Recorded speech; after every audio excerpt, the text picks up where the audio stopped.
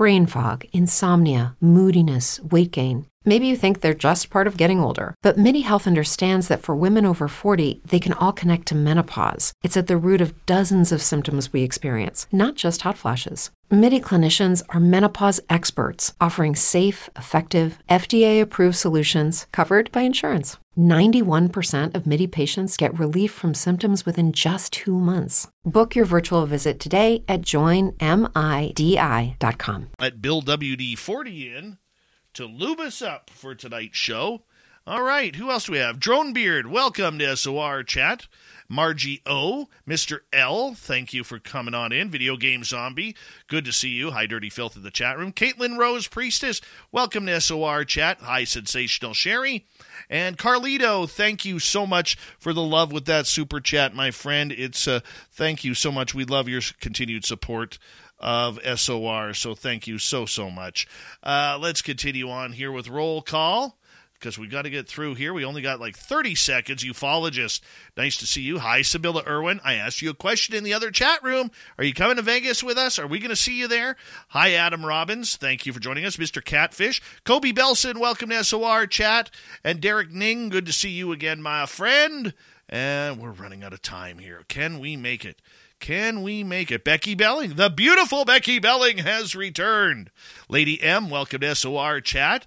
Thank you. Michael Gutierrez, Bobo, Blue Cruz, good to see you all. And horns up, everyone. Let's rock.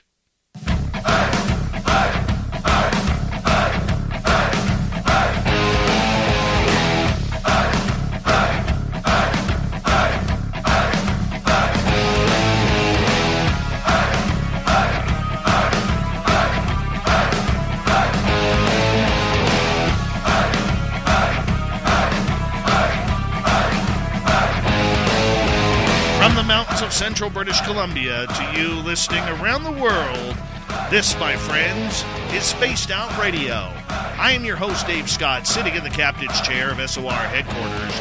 We welcome you to tonight's show on our terrestrial affiliates around North America, digitally on Odyssey Radio, TalkStream Live, and KPNL. All of our archives are free. Join us at youtube.com/Spaced Out Radio. Do old Davey the favor. Hit that subscribe button. You can follow us on Twitter at Spaced Out Radio, Instagram at Spaced Out Radio Show, and on TikTok at Spaced Out Radio.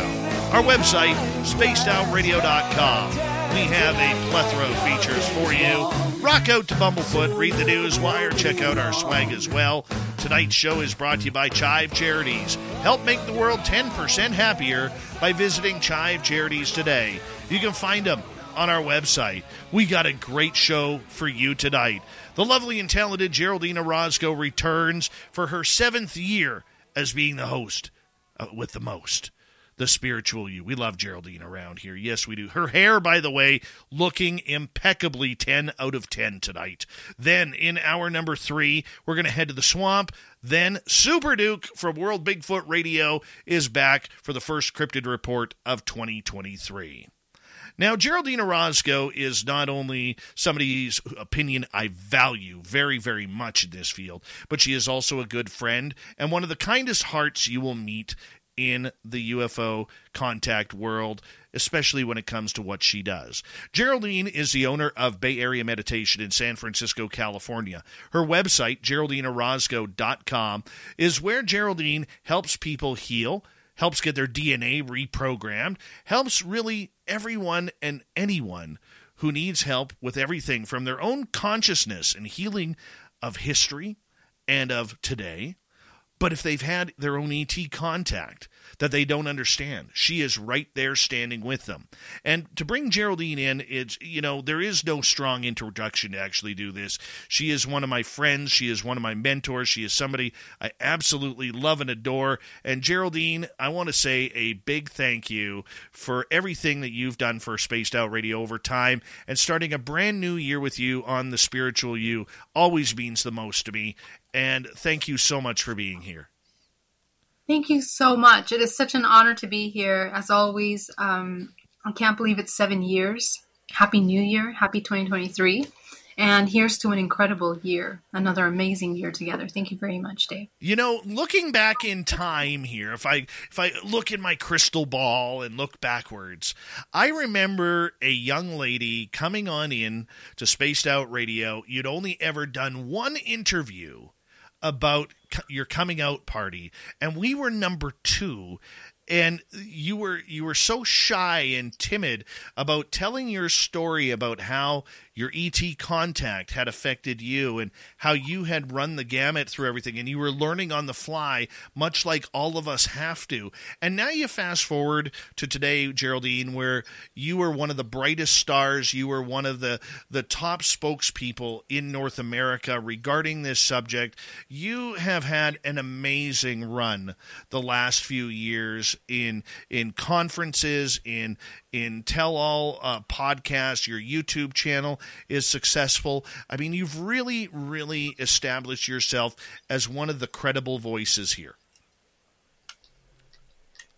Well, thank you very much, Dave, for that. I greatly appreciate that. It's been a wild ride. It's been a roller coaster, and it's been a lot of learning and expansion and meeting incredible people from around the world, connecting with the ET UFO community, experiencers, and I've learned so much, and I continue to learn. Every day is a growth, and it's really an honor. I'm very humbled by this journey.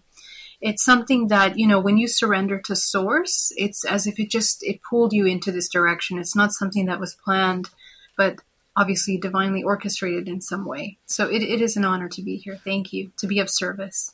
In your almost 9 years now of doing this, what have you learned about yourself regarding this journey that you're going on? Because you've seen the good in people, you've seen the scary in people, you've seen the bad in people who, no matter what, they're trying to ruin, relationships, they're trying to ruin everything that kind of goes on with what you are trying to promote. Everybody goes through it. I've gone through it. You've gone through it. Everybody in this field who has a voice has gone through it. How have you grown as a person over this time?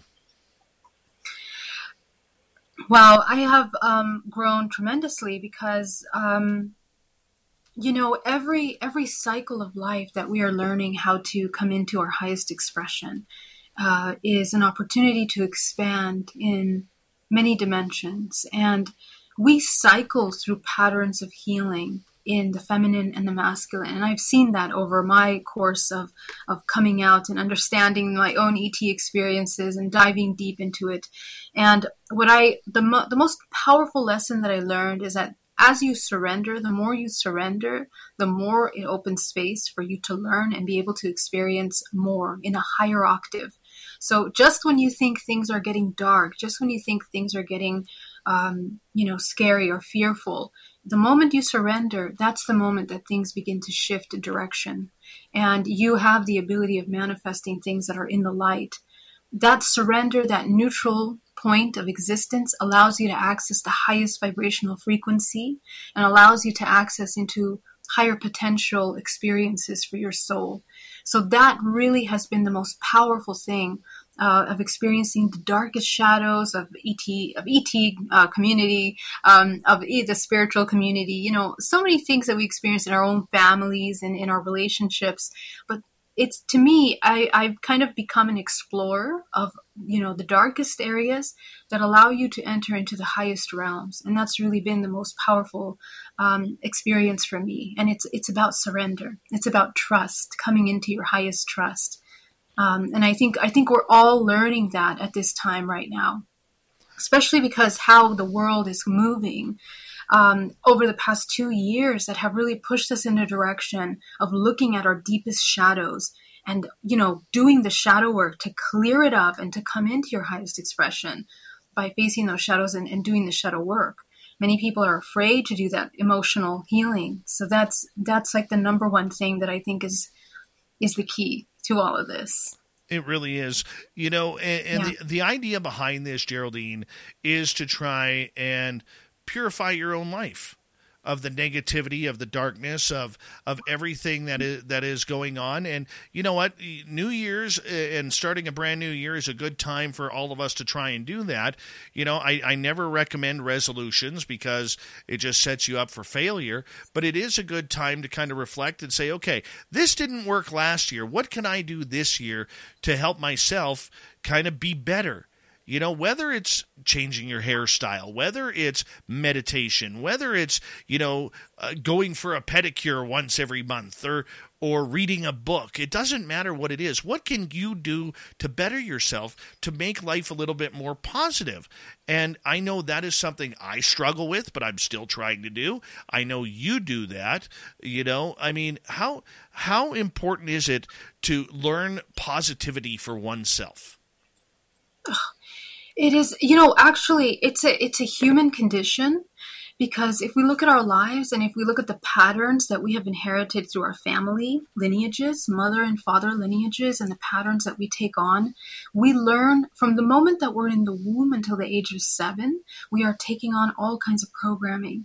And so it forms the way that we see the world. And what we discover a lot of times is that we are more closely connected and more familiar with survival patterns than we are unconditional love, expansion, unity, and peace. So this is something that we have to look at. And most people that have experienced separation in many different ways in their lifetime discover that they have a hard time embodying peace. They don't even know what it feels like. So we have to train biochemically the nervous system, the muscle system, and our multidimensional field in order to allow us to come into higher access. And the more we learn how to come into that positivity, we also begin to shift our interdimensional contact. Our interdimensional contact begins to shift in the kind of beings that we're interacting with, our awareness of the world, our awareness of shadows of the world around us, and we can see things in a way of unity. Unity consciousness is the next step when we begin to enter into a way of healing, So we have to learn how to embody that peace and understand what that feels like. And another really important thing is that these positive emotions, I'm not talking about surface emotions, not that you look happy on the outside. It's subconscious programming. It's your deep belief systems about peace, about love, about joy, about expansiveness, truth. Many people are afraid of even their own truth, and that's really what keeps people far away from the ability to access higher frequencies in themselves. So it's a process. That is, yeah. But how do you keep that process from going self-destructive? Well, the thing is that the key is that when you're looking at these patterns that are probably difficult to look at, let's say traumatic experiences, some people, they look at them and then they get stuck in the feeling body of these emotions that come up, because we can look at some memories from childhood and discover that, wow, we have experienced some pretty deep trauma. It doesn't even have to be abuse, physical abuse. It could be something that mom said or father said, or neglect, or this subtle feeling of rejection that they felt for themselves that we picked up on. As children, we are extremely intuitive and we pick up on these subtle energies. So when we revisit those, they can be very powerful and we begin to feel it in the body. So the key is to understand what emotions are. Emotions are the language of vibrational frequency. They're the language of the universe. And if we understand how to utilize emotions properly, we can quickly navigate, heal, and learn and evolve in a way that's very co-creative as opposed to counter-creative. When we stay in the emotional body and we store emotions in the body because we don't know how to process them, we feel overwhelmed, we go into states of fear of the unknown on the other side of these strong emotions, they get stuck in the body and we just end up feeling them over and over and over again, and we can't learn from them and we can't move forward. So the key is to sit with the emotion, observe it, feel it to get to know what it does, because emotions are layers. You'll notice that when you feel fear, for example, part of your body will contract. You have to see what part of your body reacts to these emotions. That is where you are storing in the muscle memory of the body, in the nervous system, and in the multidimensional body, key memories of trauma that you've experienced that relate to that emotion. So it's really beautiful. The body has an incredible intelligence of self-healing, self-regeneration we can access and heal. And so, how do we move away from destructive patterns is by learning to observe the emotion, get the information that we need, and integrate, learn. Essentially, we're broadening our perspective from trauma experiences that we might have a very specific perception that was created as a result of that experience. So when you broaden the perspective of what you experienced, you begin to see yourself in the shoes of the other person, of other participants, and then you take a look at your ancestral lineage.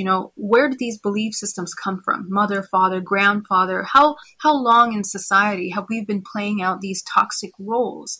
Now, when you begin to have this broad perspective, it alleviates this kind of stagnation that you hold into the body, being a victim role, and into a place of empowerment, clarity, and understanding, and that it's very liberating for the human. It is very liberating, and it does deem on self-control and self-guidance. Where does karma come into play on this? Yeah, that's an amazing question. So we are cycling through, let's define what karma means. Karma represents cause and effect. And essentially, what we're talking about is, let's go back to the example of the trauma. Let's say the child was neglected by the mother, and she looks back at the history of the neglect of the mother, and notices that the reason why the mother cannot provide support for the child is because she herself feels unworthy as a mother. She was also neglected by her parents, so she never learned or received the tools, emotional tools, and embodied or ever experienced caretaking and nurturing. She's not familiar with that. So therefore, she doesn't have it within her to be able to hold that space. And this is where we start looking at, the biology. Like, we think that we're wired to behave in certain ways. Mechanically, we are. But what really drives our co-creation and our experiences is the subconscious mind. So if in the subconscious mind, the mother does not believe that she's worthy or is capable of providing safety, nourishment for the child or herself, she won't be able to, and the child will pick that up.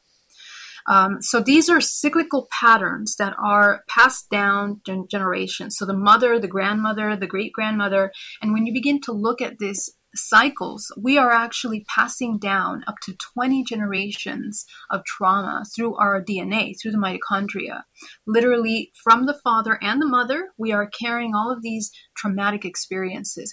So when we incarnate into these family bloodlines to experience these specific traumatic things that you're experiencing, they are key invitations for you to be able to break these traumatic cycles. And that would be breaking karmic cycles. When the human comes into a state of consciousness and awareness about these patterns, they have an opportunity. And it's important to break those patterns, because if we don't, what happens is that when we have children, we pass them on. And in addition, it affects the way that we manifest our life experiences. So let's say we can't heal the mother wound. What happens is you find a partner, and the partner plays out the same dynamic. Okay, you go to work, your boss plays out the same dynamic. You go to your child's school, and these children are playing the same dynamic with your child. So you're going to find this pattern over and over again. This is what karma really means in our practical world. And it really is up to us. Our level of awareness can bring us into liberation from these cycles of patterns of suffering, essentially. The patterns of suffering. I think that's the part that everybody's going to focus on here, because we're used to negativity. We're used to suffering. We're used to taking 3 steps forward and 2.5 steps back on a daily basis. This is how, for many of us, life seems to kick us in the butt every now and again when we think we're on a roll to making things better, and just to get dragged back down to where we came from. I mean, it's a hard lesson to continually learn, and many people get sick of that. Yes, but you see, there are laws to this universe, and the law of cause and effect, which is the law of karma, functions in the subconscious mind. So even if on the outside you tell yourself that you're ready for change and you're doing all these things, if in the back of your mind there's a feeling of unworthiness or a doubt in yourself and your own abilities, you won't be able to transcend this limitation, and you'll keep repeating the same thing over again. So actually the law of attraction works by resonance. And your resonance is made up of the patterns of belief systems that are encoded in your DNA, which is essentially these core belief systems that we play out. So the more that we get to know ourselves and our true core subconscious beliefs, that's when you can begin to change the pattern. Otherwise, because, we're very complex individuals, and those core beliefs drive our eating habits. They drive the choices that we make in terms of what we're doing throughout the day, how we spend our time, our energy levels, our sugar cravings. They drive our relationships and how our dynamics play out. So, there's a lot that has to be kind of readdressed and looked at. When you break that pattern and embody self-love, for example, you begin to be more compassionate with yourself, and you begin to notice, some of these patterns are actually really toxic for me, so I'm going to begin to change them. And what you'll notice is change after change, little change, all of a sudden your life isn't going in a different direction, and now you're seeing real results. So it's kind of like, it's a complex thing, and it's the subconscious mind that has to change, actually, not just the external. Okay, so I know I'm like a lot of people out there where if things are going wrong, okay, or I just need to change a pace, I like to go shopping. I like to, get some food that I can enjoy and munch on, or buy a new pair of shoes or a new jacket or something along that line. I mean, obviously we are confusing materialistic items for healing emotional problems. Is that a healthy thing? Is it a wrong way to treat distress? Well, I don't tend to think of things in right or wrong. And the reason why I invite you to shift, you, the listener, to change from your perspective of putting things and compartmentalizing them in right and wrong is because right and wrong can be very subjective. It really depends. And because of the law of cause and effect, we begin to discover that everybody, when they are in a state of unconscious behavior, they are nothing more than at the mercy of their own suffering and their own limited perceptions of things. If you're a woman over 40 dealing with hot flashes, insomnia, brain fog, moodiness, or weight gain, you don't have to accept it as just another part of aging. The experts at MIDI Health know all these symptoms can be connected to the hormonal changes of menopause. And MIDI can help with safe, effective, FDA-approved solutions covered by insurance. 91% of MIDI patients get relief from symptoms within just 2 months. Book your virtual visit today at joinmidi.com.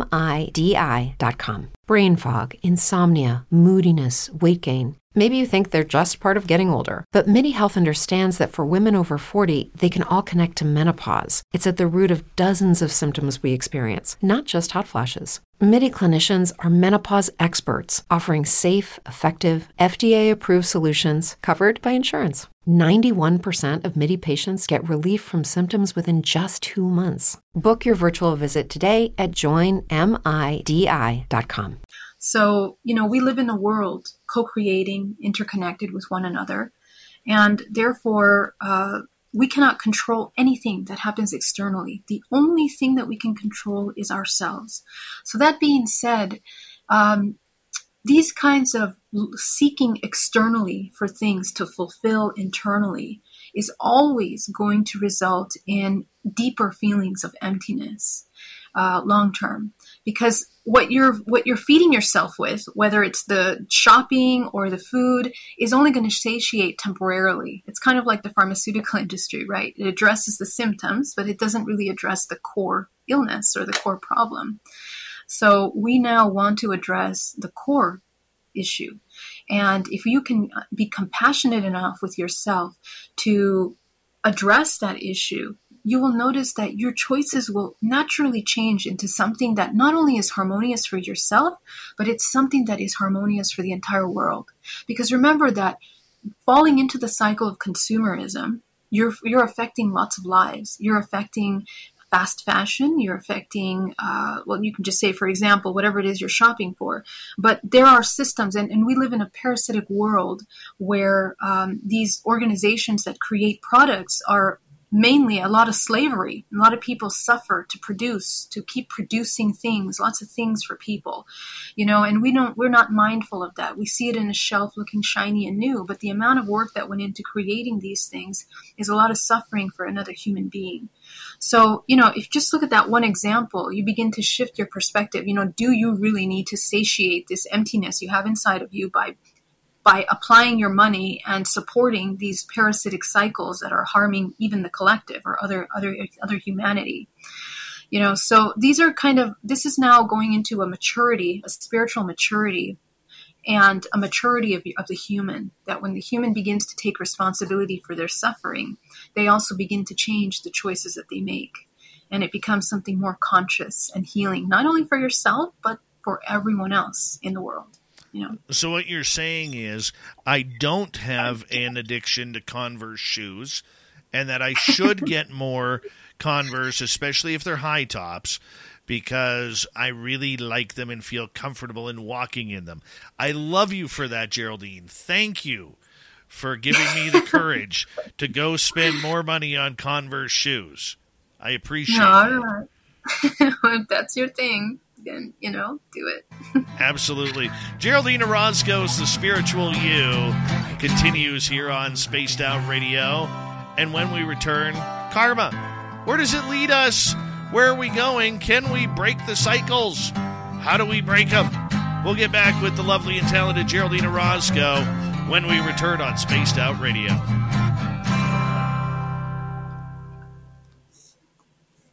I really appreciate that. Thank you. Did you get some for Christmas at least? No, I did beforehand.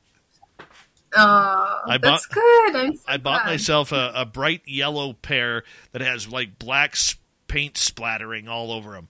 They look really cool. Whoa, that's cool. But here's the thing. I never thought I would wear yellow shoes, but these things look that badass. sounds great. They're like badass.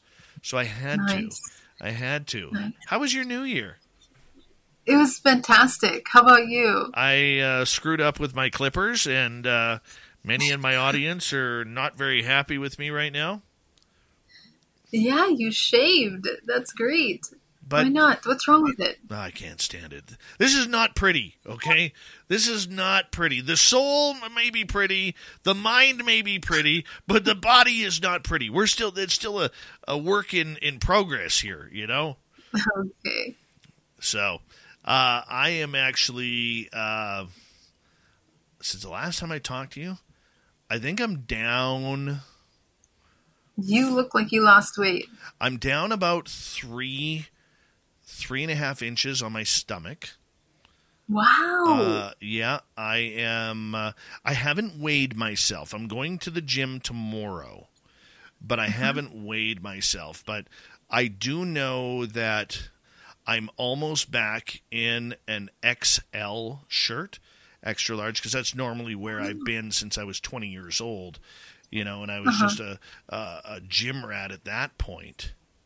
But I'm almost back there. And, wow. I did get some disappointment on New Year's Eve. I was going to wear some dress slacks, and that humbled me a little bit. So that's why I got to get off my ass tomorrow morning and make my way to the gym and make some stuff happen.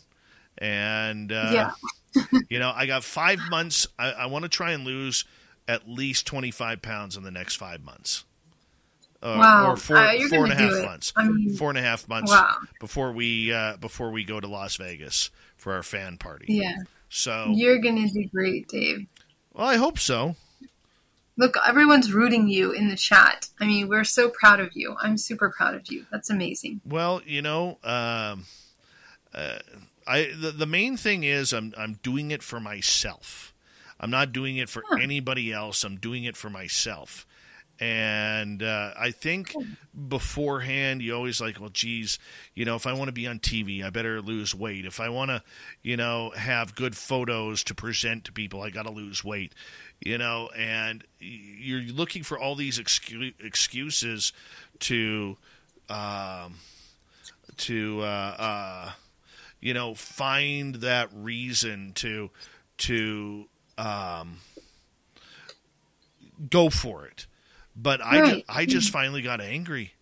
That's what it was. I just finally got angry, and I got angry of always being tired and every joint in my body aching, and that's what it was for me. And then I went and saw my doctor because I had high blood pressure, and obviously it was because of my, and I hate this term, but I'm going to use it for myself, obesity.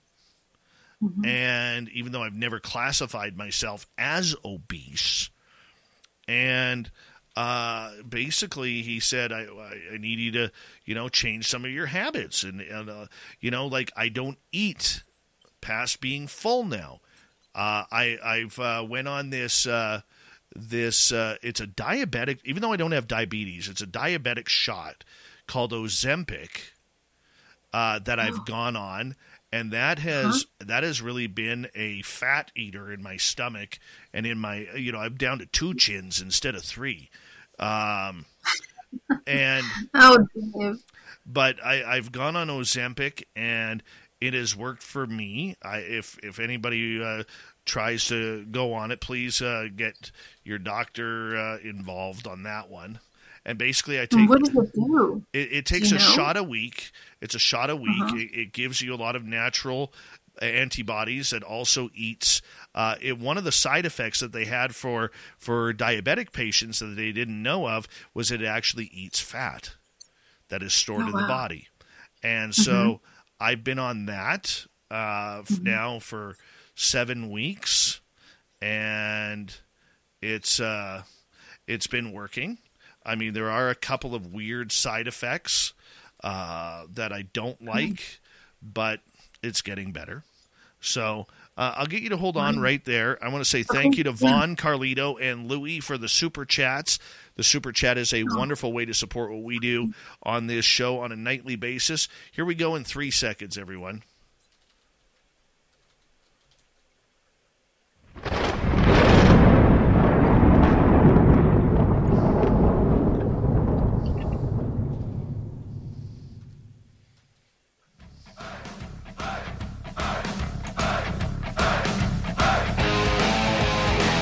Second half hour of Spaced Out Radio is now underway. Good to have you with us. My name is Dave Scott. Very much appreciate it. Want to remind you that if you have missed portions of this show or others, check out our free archives at youtube.com/Spaced Out Radio. Do old Davey the favor and hit that subscribe button. Our website is spacedoutradio.com. We have a plethora of features for you.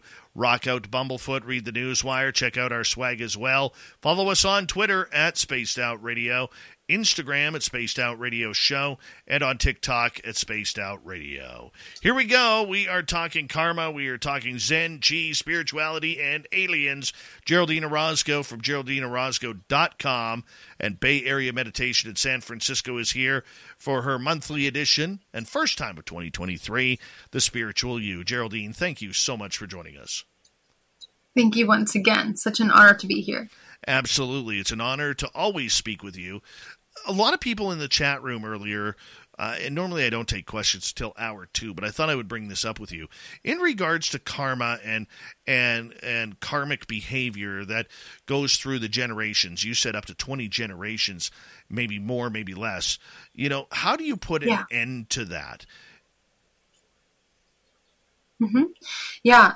Awesome question. One of my favorite questions, because this is actually what my work is about. And this work that I'm talking about is not only about your everyday life relationship experiences. It's also about interdimensional contact. I work with a lot of experiencers that are having sometimes parasitic interactions, interdimensional experiences. such as the hybridization program and other kinds of experiences that are happening with military as well. And so all of these kinds of experiences where a human might feel helpless or where they might feel like they don't have control over their, let's say, their destiny or what they're doing in their life. This talk about the karmic breaking contracts is essential to understand the laws of creation of this universe and the three-dimensional plane. When we understand that our vibrational frequency is made up of the information that we input and output through the chakra system, which is essentially the endocrine system, which processes emotional data, which is vibrational patterns of frequency that we absorb through the body, through the skin, the muscles, the layers, down to the cellular level of the body. All of these systems that are processing this data, which we process through epigenetics, as we know, epigenetics is talking about how we can edit our DNA essentially based on the things that we are inputting into the body. And if we do a lot of toxic things, obviously the DNA becomes weaker and we become ill. We generate illnesses. We can even activate dormant illnesses in the body, such as cancer and other things like that. But we are not married to our DNA. So this is important for people that whatever it is that we're inheriting from our ancestral lineage, whether it's an illness, whether it's an ancestral trauma. Let's say we have family that was in the Holocaust or in wars. All of that is embedded and encoded in the way that we respond to life. So as soon as we become aware of triggers, that's where we start. As soon as you become aware of your triggers, take a look at your triggers over the past 24 hours. Take a look at your triggers over the past month, over the past year. And as you begin to look at these triggers, you begin to understand certain patterns of emotions that you keep coming into. In fact, these have become your survival mechanisms through life. Even though, let's say, you think you live a very peaceful life or a regular, rudimentary, anyday life, the fact that your body is tense, you're not in the present moment, you're in a state of survival, unconscious, reactionary to things, is a distinct manifestation of stored trauma and trauma response. So our awareness of those kinds of patterns can allow us to work with the kind of belief systems that we have inherited. And that is the karmic cycle. So when you begin to understand those belief systems, let's say you are in a toxic relationship. Let's say the partnership is abusive in some way. And when you look back at your lineage, you discover that your parents were also toxic relationship, abusive, grandparents. So what your choice now, this is how you break the karmic contract, is what is your participation in choosing and creating patterns of toxicity in this partnership? You're going to discover a lot about you. And sometimes this is the hardest part for the human because they begin to see truths about themselves, parts about ourselves that have become even complacent because we are comfortable with suffering. And we think that might be contrary. We think, how can we be comfortable with suffering? But we are literally addicted chemically to being in a states of stress because they're familiar to us. If we've endured a lot of trauma throughout our childhood, stress is kind of our comfort zone. And so we actually seek out stressful experiences subconsciously. And even the partners that we're choosing are going to feel comfortable in that toxicity. So we begin to notice these powerful patterns that we've embodied. And sometimes the human feels overwhelmed and they're like, well, my entire life is basically built around this belief system. How can I dissolve it now? Well, the choice begins in embodying self-love. When you begin to identify the amount of suffering that you have in some way contributed into self-imposing these kinds of toxicities in your life, you have a choice to break them. And that means that our participation has to change. The imbalance within the human that participates in these toxic experiences is usually in the way that they're exchanging life force. Okay, so are we giving more than we're receiving? Are we receiving more than we're giving? This is the core concept of life force exchange. And we are imbalanced in that exchange with our own selves and with others. So we need to take a look at where are we imbalanced? What are we doing, and what is our unconscious contribution to suffering experiences? And the moment you begin to realize that, you can then implement those changes, and a lot will change. You'll change the way that you speak to yourself. You're going to change the way that you speak to others, the choices that you're making in your life, the food that you're eating, the choices that you're making in how you're interacting and communicating with other people. And your life gently begins to shift. So this is how you break the trauma. Now, it is so powerful to break a trauma and karmic pattern that we're talking about here, because let's say you have little children. Your children pick up everything that you're experiencing subconsciously. So if you have a smile on your face, but you're really stressed out about the relationship that you're having with your partner, your child will pick that up. And they will begin to create trauma responses in their body, because most children can't separate themselves from the parent, and they take it on as a part of themselves, just like we did, right? So we basically inherit these patterns into our children. So the moment we begin to make changes, we teach the child subconsciously how to be empowered, sovereign, in a balanced state of relationships, self-worth, self-love, compassion. So it really begins to change generations moving forward, starting with you. This is how powerful it is to break these karmic contracts. What if you don't have children, or have chosen not to have children? Yeah, so those that have chosen not to have children, obviously, they have their own reasons for why they didn't. Whatever those reasons are, then the line ends with you. Then, however, the patterns don't change because, whoever you're interacting with, because we live in a three-dimensional duality, which means that we're here to experience exchanges in contrast. And we do that with relationships and with life experiences. So we're still going to have an opportunity to observe our patterns and how we're contributing in these karmic experiences. We're going to manifest partners, jobs, events, even global events as a collective humanity, like what we've experienced in the past 2 years. We have all kind of co-created in a way as a humanity. We have chosen to experience in order to pull forward somehow. So we can somehow shift collectively. The more that people choose to be mindfully aware of their present moment and what they're choosing, we can shift collectively timelines for the whole, essentially. Absolutely. I can see where you're going with that. But do our children still have to, or even grandchildren, still have to carry that weight, that burden? I mean, because we always want the next generation to do better. We always want the next generation to learn from the past mistakes. But if they are carrying those karmic wastes of garbage that we have passed on to them, how do they even stand a chance? Yeah, so there is a beautiful intelligence to this universe that self-organizes by vibrational frequency. And because of the beautiful intelligent design of this universe, in which information is coiled in a spiral motion, not only in the cells of our body, but in the way that we move in this world, in the way that we connect with one another, patterns of everything from bird migrations to weather patterns to, networks of intelligence under trees.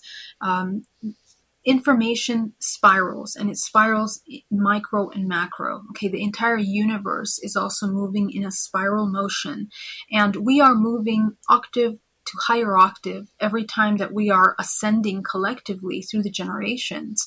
So every new soul that comes into a generation is encoded with activated DNA that allows them to bring in higher octaves into the bloodline, just like me and you, right? So we are a higher octave than our past generation.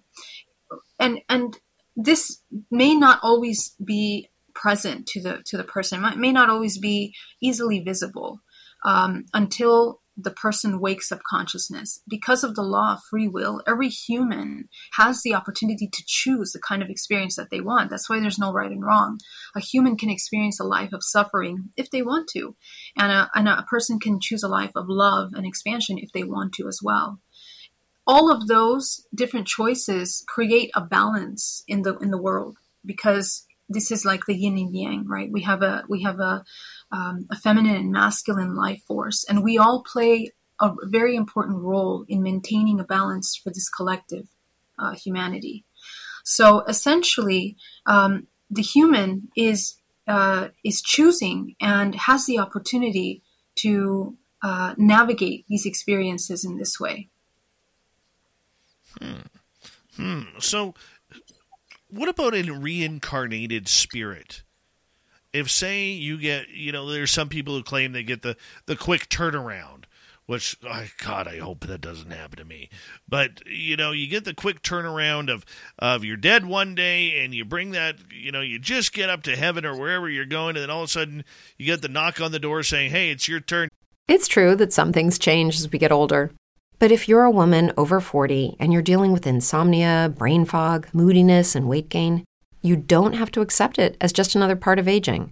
And with MIDI Health, you can get help and stop pushing through it alone. The experts at MIDI understand that all these symptoms can be connected to the hormonal changes that happen around menopause, and MIDI can help you feel more like yourself again. Many healthcare providers aren't trained to treat or even recognize menopause symptoms. MIDI clinicians are menopause experts. They're dedicated to providing safe, effective, FDA-approved solutions for dozens of hormonal symptoms, not just hot flashes. Most importantly, they're covered by insurance. 91% of MIDI patients get relief from symptoms within just 2 months. You deserve to feel great. Book your virtual visit today at joinmidi.com. That's joinmidi.com. Brain fog, insomnia, moodiness, achy joints, weight gain. Maybe you're thinking they're all just part of getting older, or that's what your doctor tells you. But MIDI Health understands that for women over 40, they can all be connected. Hormonal changes that happen during perimenopause and menopause are at the root of dozens of symptoms women experience, not just hot flashes. MIDI specializes in compassionate care for women in menopause. Their solutions are safe, effective, and FDA approved. Plus, they're covered by insurance.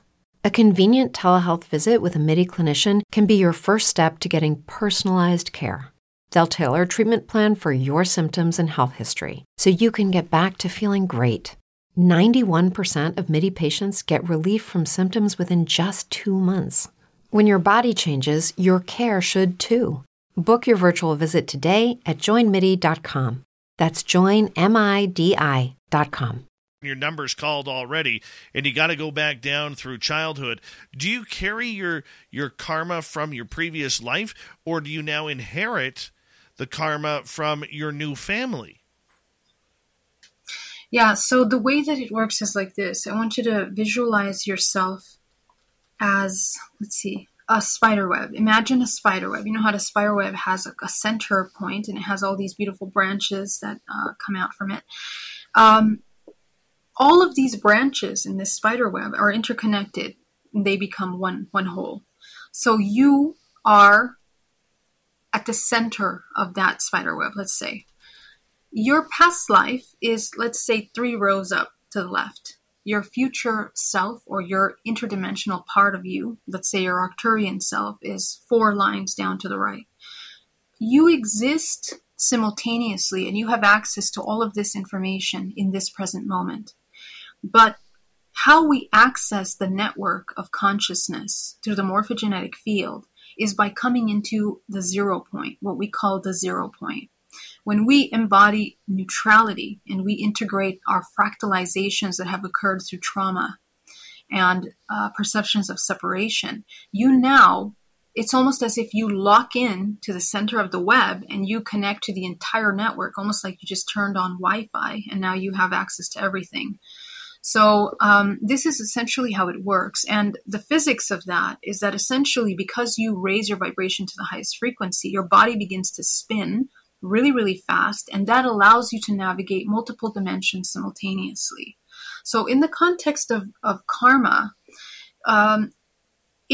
we are allocated in this spider web, and we experience everything, the plethora of emotions, plethora of experiences, and we have access to all of the memories of that through your physical body right here, right now, which is why past life regression can work, and why we can go into meditation and access this information as well, or you can go into a trance and access your Arcturian part of you, right? So karma is not really so much on a linear timeline, like the human timeline measurement, where we see this beginning and this end. It's actually simultaneous. And we choose the next life, quote unquote next, or simultaneous access of awareness. Actually, it's an awareness point. Whatever point in that web becomes conscious and aware is what is being lived.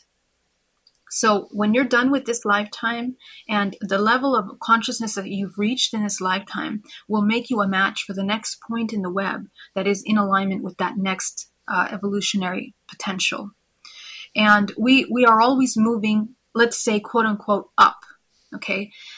Again, the reason why I put it in quotes is because time is not linear. It's simultaneous. And yet we are moving in some kind of ascension form of some sort, where we're entering into higher octaves every time collectively. So there's always an opportunity for ascension. That's the nature of this dualistic universe that we live in. So it's really not... And the other thing is, how do we choose the families that we come into? Well, again, let's say in a previous life, you had simultaneous life, you had an experience where you were fearful of the feminine. And in this lifetime, you are incarnated into a family where you have an abusive mother. So that life plan was designed specifically, and you are designed specifically to be able to transcend that. You have all the access in your DNA. So the more DNA you activate, the more points in the web are available to you. Imagine the web as a holographic projection of your DNA. So as you begin to activate DNA, which means reintegrate trauma, you can access these points and utilize the tools that are available to you from these dimensional perceptions. So whatever you transcended in that past life, you can utilize as a tool here. Let's say you're highly psychic and you're able to transcend this issue with mother in order to heal the feminine, and therefore you are now balancing the collective in your web. So we are all part of each other's web as we are one. And this is how we have an opportunity for transcending into unity consciousness. Geraldine Orozco and the Spiritual You continuing here on Spaced Out Radio tonight. Geraldine, the fact that we are, having to deal with this for a long time and long periods, how do we know if we're getting better? How do we know if we're dropping those old habits that are centuries and lifetimes old? Is there a Kmart blue light special that goes on that lets us know every time we pass a momentous occasion, or that we're over something? How do we know? Okay, how you know is that you're no longer in suffering. It's very simple. Once you are no longer in states of suffering, once you are no longer being triggered by something, if your memories don't trigger you anymore, past experiences, traumas, past lives are no longer triggering suffering in you, then you're integrating and you're moving forward. Essentially, you are embodying the 0 point, from which, when we embody that 0 point of neutrality in the observer state of all potential experiences, you now have the ability to emerge love, this bliss state. This and what you find in that bliss state is, when you orgasm, you don't feel anything. The body begins to dissolve and you become one with the universe. Remember that sensation, and this is kind of what the 0 point is about. You begin to dissolve the walls that limit you from anything, and you enter into a bliss state of co-creation. This is the most powerful state of manifestation for the human. And it's been depicted by many ancient cultures and religions as, this enlightened beings, the rainbow body. I mean, you name it. Every religion, every culture has talked about this heightened state that the human has the potential of reaching. So this is how you know. Well, that makes sense to those who it's working for. For those of us who are still traveling in the yonder timeline, we may have a while to go. We got 4 minutes to go before we have to go to break here at the top of the hour. Geraldine Orozco and the Spiritual You continuing on here. Geraldine, looking towards a new year, new you, new how. We always try and improve ourselves at the beginning of the year. How do we build the strength within ourselves in order to make ourselves better? I didn't say resolution, but to make ourselves better. It doesn't require strength as much as it requires compassion. Because you really have to take a look at the amount of suffering. I mean, we need to kind of mature our perspective in how suffering affects the physical body. When we are in states of suffering and loathing and despair of the past or things that are currently happening, our poor body suffers so much. In fact, the organs are like burning with anger, with all these heightened stress chemicals that create inflammation and illness in the body that weaken the immune system, that just create all kinds of havoc. We can't sleep, we can't drink water, we don't nourish the body. There's such a profound disconnect. And we are living in not the present moment. We are living in the past, or we're living in the future. So that kind of negation towards yourself is profound, and it affects every part of yourself. It affects your ability to embody peace, love. I mean, you could embody this incredible creative self, but you keep bringing yourself back into this state of a shadow, which is an illusion. It's not even true. That's the thing. We are in love with our lies sometimes. We are very comfortable with the lies that we tell ourselves. And in fact, when you begin to question them, you realize they're actually not true. So this is the thing. So it requires actually compassion. Be compassionate with yourself. Do you really want to spend another year suffering and not coming into your highest potential, not doing the things that bring you joy, being in a state of fear, shrinking down, being a victim again of anything? This is the question. And so that compassion will give you the strength, essentially, and love to choose light as opposed to suffering, and the opposite. Yeah. Oh, I love that. I absolutely love that. And, I think we can all work with that, moving forward. The idea behind it all, at least for me, is, where do I find the value of it?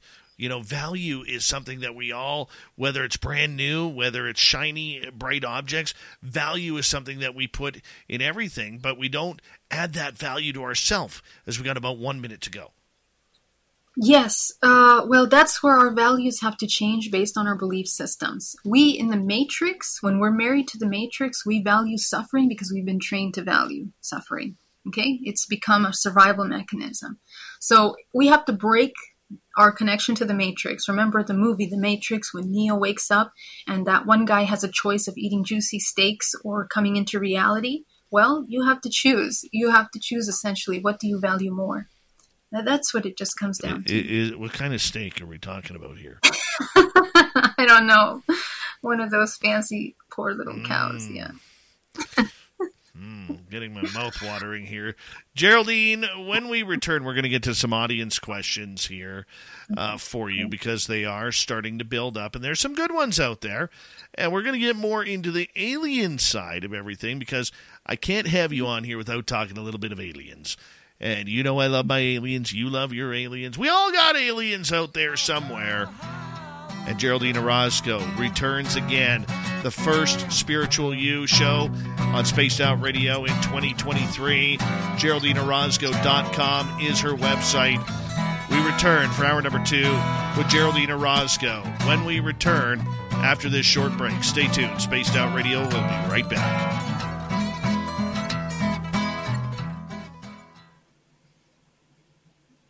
Woohoo!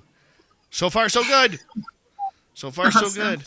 I'm going to take a quick break here. Dirty Filth. We're going to turn it over to you. And you can, guide us through this latest piece of fantastical art. Put you up there. And don't forget to let everybody know your website and where they can find your book and calendar. Yes. You can find my calendar and book and prints at filthy.com. Excuse me. I put some Reaper pepper powder in my tomato juice, and I'm just boiling up here right now.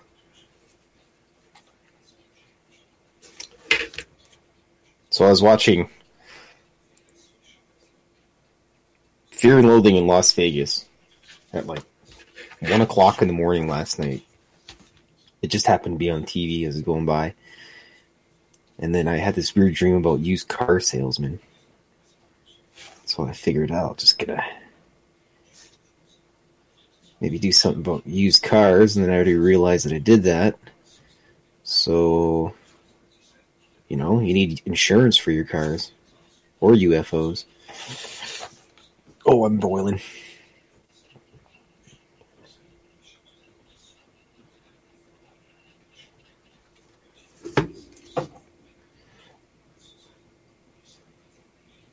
And aside from cartoons on my website, if you come to Vegas, I will give you artwork if you find me. I've got a massive stack of cards to hand out to people.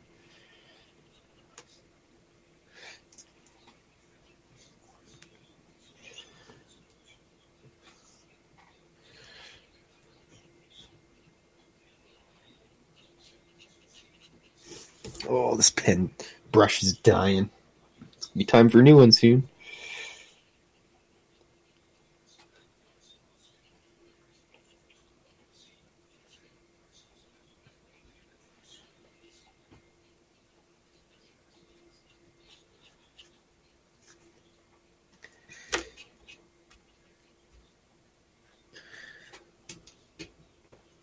Oh, look at that. I got a spear guy right there.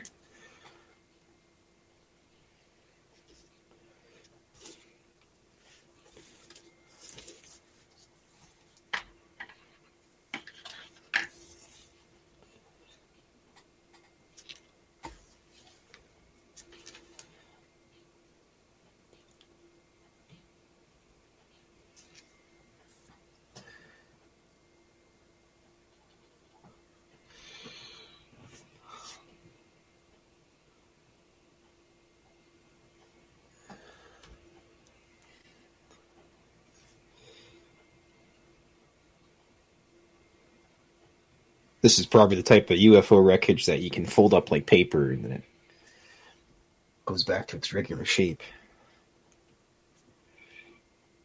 Crash a sports model in the desert.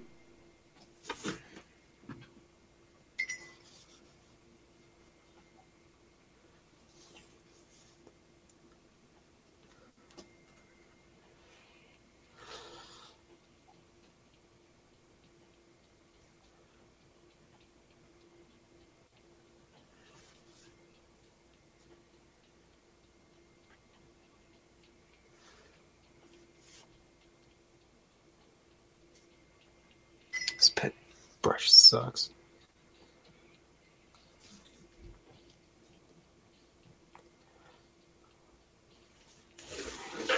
That should suffice.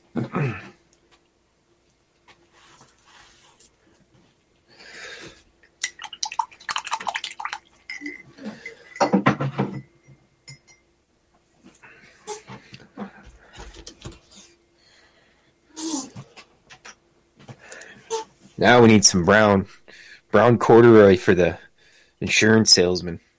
What else would an insurance salesman wear?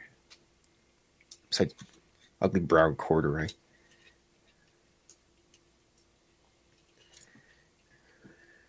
A reptilian insurance agent. He's probably got a side job at Honest John's Used Cars.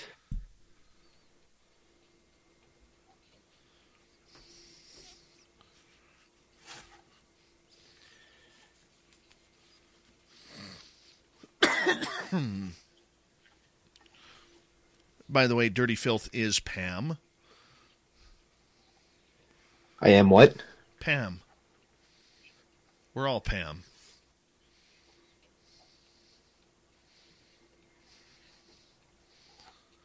Well, Dirty Filth is doing that. I want to remind you all that we are getting closer and accepting emails now at info@spacedoutradio.com, info@spacedoutradio.com for our second annual Vegas fan party, May 19th through 21st. If you've already sent an email in, you will be getting an email from us very, very soon regarding tickets and whether or not you want to be a VIP. So you got a choice there.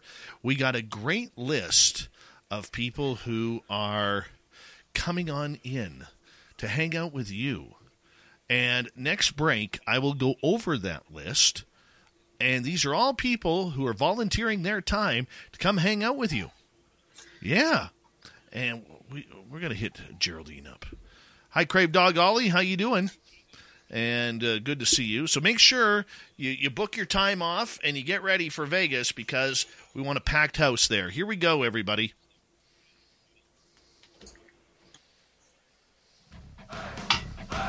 You're listening to Spaced Out Radio with Dave Scott. Follow Dave on Twitter @Spaced Out Radio and on Facebook, Spaced Out Radio Show. Here we go with hour number 2 of Spaced Out Radio tonight. So glad to be here with you, talking all things Zen and Chi as we continue on with hour number 2 of the show. My name is Dave Scott once again, and we want to say thank you to everyone tuning us in on our terrestrial affiliates around North America, digitally on Odyssey Radio, TalkStream Live, and KPNL. All of our archives are free. Join us at youtube.com/Spaced Out Radio. Do old Davey the favor, hit that subscribe button. The Desert Clam has set the password for tonight in the SOR Space Travelers Club. Medicinal. Medicinal is your password. Use it wisely, Space Travelers, as the Clam sets the password each and every night right here on Spaced Out Radio. Our website is spacedoutradio.com. We have a plethora of features for you. Rock out to Bumblefoot, read the Newswire, check out our swag as well. Follow us on Twitter @SpacedOutRadio, Instagram @SpacedOutRadio Show, and on TikTok @SpacedOutRadio. Geraldine Orozco comes in the first week of every month. She's been doing it for 7 years now, and we love her when she is on for The Spiritual You. GeraldineOrozco.com is her website, so if you need some DNA reprogramming or you just need to get on that path, or maybe you've had ET contact, Geraldine is the person to contact regarding this. Geraldine, thank you so much for joining us. Thank you again. Happy to be here. I'm putting you on the spot right now for our audience. Are you this year going to be able to make our Vegas fan party? I know you tried last year. Yeah, last year, with COVID, it was such a pain to do anything. And I was in between traveling other location. But yes, this year I do have May open, so I think I might be able to make it this year for sure. Oh, that would be great. Yeah, I really want to come. I think it's going to be amazing. Absolutely. We want to have you hang out with us and hang out with our listeners and I know there's somebody out there who will take you out for a vegan dinner. I know there is somebody who will do that, so we'll figure it out. We'll figure out it doesn't have animal byproducts in it. So we'll make sure it happens. I'll take your animal. How about that? Okay, sounds great. Sounds perfect. Deal. Let us get to some audience questions here because they are building up. And Vincent here in Manitoba is wanting to ask, Geraldine, with your intuitive background, Vincent was curious if you had ever tried remote viewing. If time permits, he'd love to hear your thoughts on remote viewing and if you've had any experiences with it and how it may tie into meditation. Wow. Okay. Great question. First of all, so when I was a child, I had several experiences of missing time. And in addition and in combination, overlapping with those missing time experiences, I had these intense dreams of being utilized to remote view for certain species, certain kind of beings. It's true that some things change as we get older. But if you're a woman over 40 and you're dealing with insomnia, brain fog, moodiness, and weight gain, you don't have to accept it as just another part of aging. And with MIDI Health, you can get help and stop pushing through it alone. The experts at MIDI understand that all these symptoms can be connected to the hormonal changes that happen around menopause, and MIDI can help you feel more like yourself again. Many healthcare providers aren't trained to treat or even recognize menopause symptoms. MIDI clinicians are menopause experts. They're dedicated to providing safe, effective, FDA-approved solutions for dozens of hormonal symptoms, not just hot flashes. Most importantly, they're covered by insurance. 91% of MIDI patients get relief from symptoms within just 2 months. You deserve to feel great. Book your virtual visit today at joinmidi.com. That's joinmidi.com. Brain fog, insomnia, moodiness, weight gain. Maybe you think they're just part of getting older, but MIDI Health understands that for women over 40, they can all connect to menopause. It's at the root of dozens of symptoms we experience, not just hot flashes. MIDI clinicians are menopause experts, offering safe, effective, FDA-approved solutions covered by insurance. 91% of MIDI patients get relief from symptoms within just 2 months. Book your virtual visit today at joinmidi.com. In craft and also here terrestrial programs on Earth. And I would be made to remote view some kind of military activities of some kind. And they were taking place in different parts of the world, and they were also taking place in other kind of planets. So I was also recruited and kind of tested several times during grade school to test my intuitive abilities. In school, I was taken out of school, and I was, made to take these kinds of psychological tests that they would do. And anytime I would ask my classmates, no other one of my classmates would take similar tests or anything. They didn't know anything about it. I even went back to the school to ask the teachers. They also didn't know about it. So my feel is that since childhood, I was utilized because of my intuitive abilities already back then for remote viewing. Later on, in my adulthood, and in 2013, when I had my contact experience, I became aware that, I had been involved in many of these kinds of contact experiences previously, not just with one race, but several different races. So when my psychic abilities really came online after 2013, I began to utilize remote viewing as a tool to begin to understand what was happening to myself in these interdimensional experiences, and also understand information about other things that I wanted to learn about the world. So I used it a lot, and I do continue to use that. In fact, in my support group, I have a course a couple times a year to train remote viewing, and we have a workshop and we practice with each other to remote view. In my opinion, remote view is one of the most essential things that the human needs to learn as a next step to developing their psychic faculties. It is absolutely essential and part of the human higher functions that we need to train intuition, remote viewing, telepathy, and essentially learn how to bilocate, essentially, through this remote viewing interchange, energetic, in the world, in the morphogenetic field. The human has the ability to do that. Every single one. There isn't anything special about me. Every human has this ability. We just have to activate and cultivate it. And in order to cultivate that, we need to silence the mind.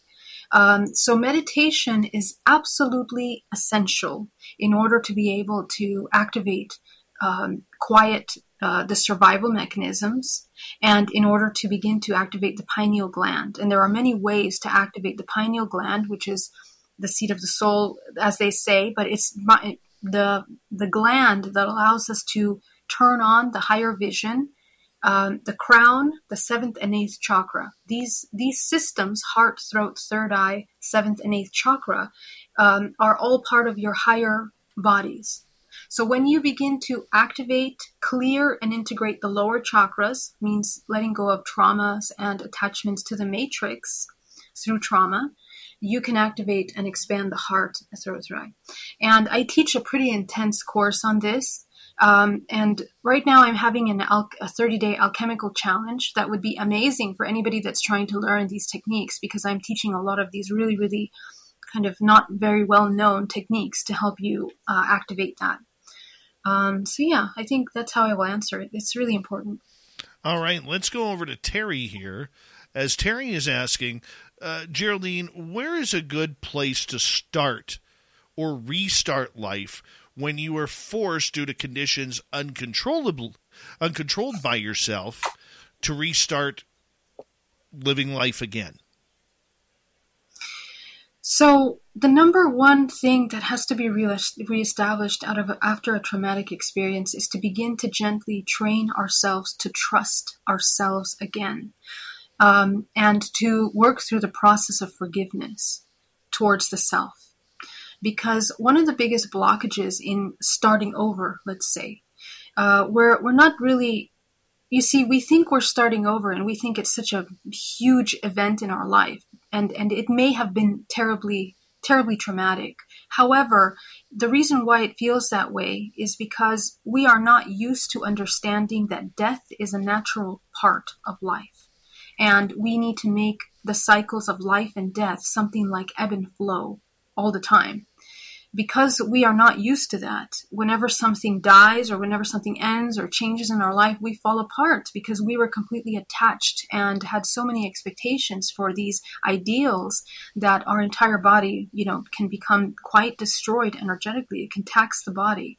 So this is the lesson that you learn, is to come into a state of neutrality and non-attachment, to allow yourself to always be in a constant state of ebb and flow, constant evolution, constant growing, and also experiencing death or the unknown, right? Because what is death? Death is like coming into unknown states of something that we're not familiar with. So the more we become friends with the unknown, the more empowered you become biophysically, chemically, and energetically in the body. Because you are training your nervous system, you're learning how to balance and self-regulate your emotional body, and you begin to strengthen your field, essentially, as a result of that. So this allows you to integrate the higher and the lower. You are now becoming a master of the physical realm, and you're utilizing the higher self to do that. The higher self is the function of the higher faculties, which essentially is your intuitive faculties that you can access. So in order to trust your intuition again, because a lot of times when we go through these traumatic experiences, we don't want to trust the intuition. We say, oh no, we're not going down that path again. We already made bad choices before. How will we know when we're going to be safe? Well, the answer is we're never safe. Safety is an illusion, and it's based on perceptions. So how you become safe is by becoming everything, even the shadow. So unconditional love, this is the whole point of unconditional love, that when you love unconditionally, you begin to see everything as a part of yourself, and you begin to embody that. Now you are really unstoppable. Now nothing can harm you, because you know your shadow so deep that nothing can manipulate, utilize that to weaponize against you, or to make you lose your grounding and your sense of self. So how do we start over continue this journey of life and death, is to trust and to become friends with the unknown. Okay, let's continue on here. Let's go to Lara, who is asking, since I chose not to have children, what does that mean for my karmic cycle? Yeah, so since we chose not to have children, please be mindful of, I really have a strong invitation to take a look at your past lives. Very important. Because if you made that decision, there are some major karmic things that you're ending for many generations of consciousness and bloodlines. So take a look at your ancestral lineage, discover what is the pattern. What is it that you're actually ending here? It's a powerful, powerful thing to discover. And make sure that, it doesn't end unless you break the pattern. So remember, even if you don't have children, but you keep living the pattern, let's say it's a profound, deep fear that we keep, let's say the masculine is afraid of coming into their empowerment, generation after generation. And now we are also experiencing that now. Your entire life is a replay. So we have to become aware of the pattern and break it, actually. And you're going to become a pioneer in the opposite direction, the empowered masculine. What does that look like? And you're going to, that's actually how you really heal and begin to shift patterns.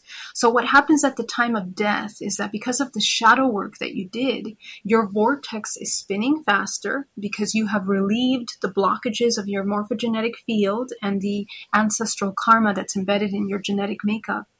And it allows you to come into a vibrational frequency that now at the time of death, the moment that you leave the body, you can travel into a higher octave that is a match to the work that you've done here. So this is an opportunity for you to choose wisely. These are things that have been trained by many ancient cultures through history, the practice of dying in a way that is productive and traveling the non-physical and unknown. I also want to invite you to train lucid dreaming and make sure that you are practicing becoming aware in your dream state, because that's where all the action happens, okay? That this is how you master yourself in the next level. All right, let's continue on to Donna Spencer. How do we break these karmic cycles? I don't want to pass it on to my child for any reason. Absolutely. So again, as I was mentioning, the breaking of these patterns is essentially we become pioneers in the embodiment of love. This is basically what it comes down to. When you do the shadow work, you begin to discover that there are two main emotions, frequencies in the universe. One that is creative, love, creates life, creates children, creates abundance, expansion, and one that creates destruction, contraction, fear, separation, which is fear. Okay? So these two are what we are constantly choosing from. All we're doing to narrow it down is teaching ourselves the opposite of fear. That's all we're doing. So if you understand the opposite of fear and you teach yourself to experience the opposite of fear, now you are reprogramming your DNA. And it's a very powerful thing to experience, because you might realize that you've never felt peace before. So sit with peace. Even if it's just an idea of what peace is, sit with it, see what... It's true that some things change as we get older. But if you're a woman over 40 and you're dealing with insomnia, brain fog, moodiness, and weight gain, you don't have to accept it as just another part of aging. And with MIDI Health, you can get help and stop pushing through it alone. The experts at MIDI understand that all these symptoms can be connected to the hormonal changes that happen around menopause. And MIDI can help you feel more like yourself again. Many healthcare providers aren't trained to treat or even recognize menopause symptoms. MIDI clinicians are menopause experts. They're dedicated to providing safe, effective, FDA-approved solutions for dozens of hormonal symptoms, not just hot flashes. Most importantly, they're covered by insurance. 91% of MIDI patients get relief from symptoms within just 2 months. You deserve to feel great. Book your virtual visit today at joinmidi.com. That's joinmidi.com. If you're a woman over 40 dealing with hot flashes, insomnia, brain fog, moodiness, or weight gain, you don't have to accept it as just another part of aging. The experts at MIDI Health know all these symptoms can be connected to the hormonal changes of menopause, and MIDI can help with safe, effective, FDA-approved solutions covered by insurance. 91% of MIDI patients get relief from symptoms within just 2 months. Book your virtual visit today at joinmidi.com. What your body does, how does it respond to peace? What's the next emotion that comes up? Is it bliss? Is it safety? Is it love? All of that is your discovery through your emotion and nervous system that allows you to reprogram the way you experience things. And that work that you're doing is going to bleed into your lifetime. You're going to carry it into your everyday experiences. And now you have a new reference. Now you have peace as a tool in your toolbox, as opposed to before you only had fear. Right? So now you're kind of equipped. And so this is what you're going to be doing. I invite you to do two things. Get the chart of balanced feminine and masculine. Take a look at how you are playing out those roles, and take a chart of all the possible emotions that you can ever think of. And I want you to get to know every single one of them. I want you to experience them in your body and see how they feel in you. This is how you can master and break those karmic contracts. Okay, I do have to throw this in. What if you don't get along with your family? What if you're estranged and you've decided to cut your family off because of whatever reason it may be, whether it's abuse, whether it's just because you don't agree with their lifestyles or their politics or whatever, and you just decide to say, you know what, I'm moving in my own direction, I'm on my own, I don't want to have anything to do with my crazy brothers and sisters or my nut bar parents. Yeah. And that's okay, because this is now, we're breaking another level of the contract agreement. And the thing is that we're deeply programmed to believe that we're married to our family, just the way we're married to our DNA, but we're not. And this is the hardest illusion to break. Remember that our family members are made up of other humans that are also learning how to embody love, that are also learning how to transcend limiting belief systems and breaking karmic cycles for their own journey. And we often don't want to give them that. We think, hey, you're a mother. You have to be on this pedestal. You have to do all the roles that a mother is supposed to do, be nurturing, love unconditionally, all these things. But that's this poor mother never had that in her life. How can she provide that for you? But we have this very profound expectation, right? So we need to break these illusions that are created and embedded into us a lot by social engineering, by films, Disney, the entertainment industry, religion. But the problem is that they imposed inverted representations of these roles. In fact, if we were to be able to really embody the divine feminine, it wouldn't look anything like what we're being shown on TV or on these screens. It would be someone that is very neutral, very connected, very mindful, and compassionate. And both men and women, let's say both of these feminine and masculine energies are going to be similar and neutral and co-supportive. It's not going to be like completely embodied gender roles of any kind that we're familiar with. Okay. So it just completely breaks down into something different that we're just learning about now. Okay, so let me reverse this. Let's say you're the parent and you can't stand your kids or one of your kids. Now, that sounds sad, okay, and it is.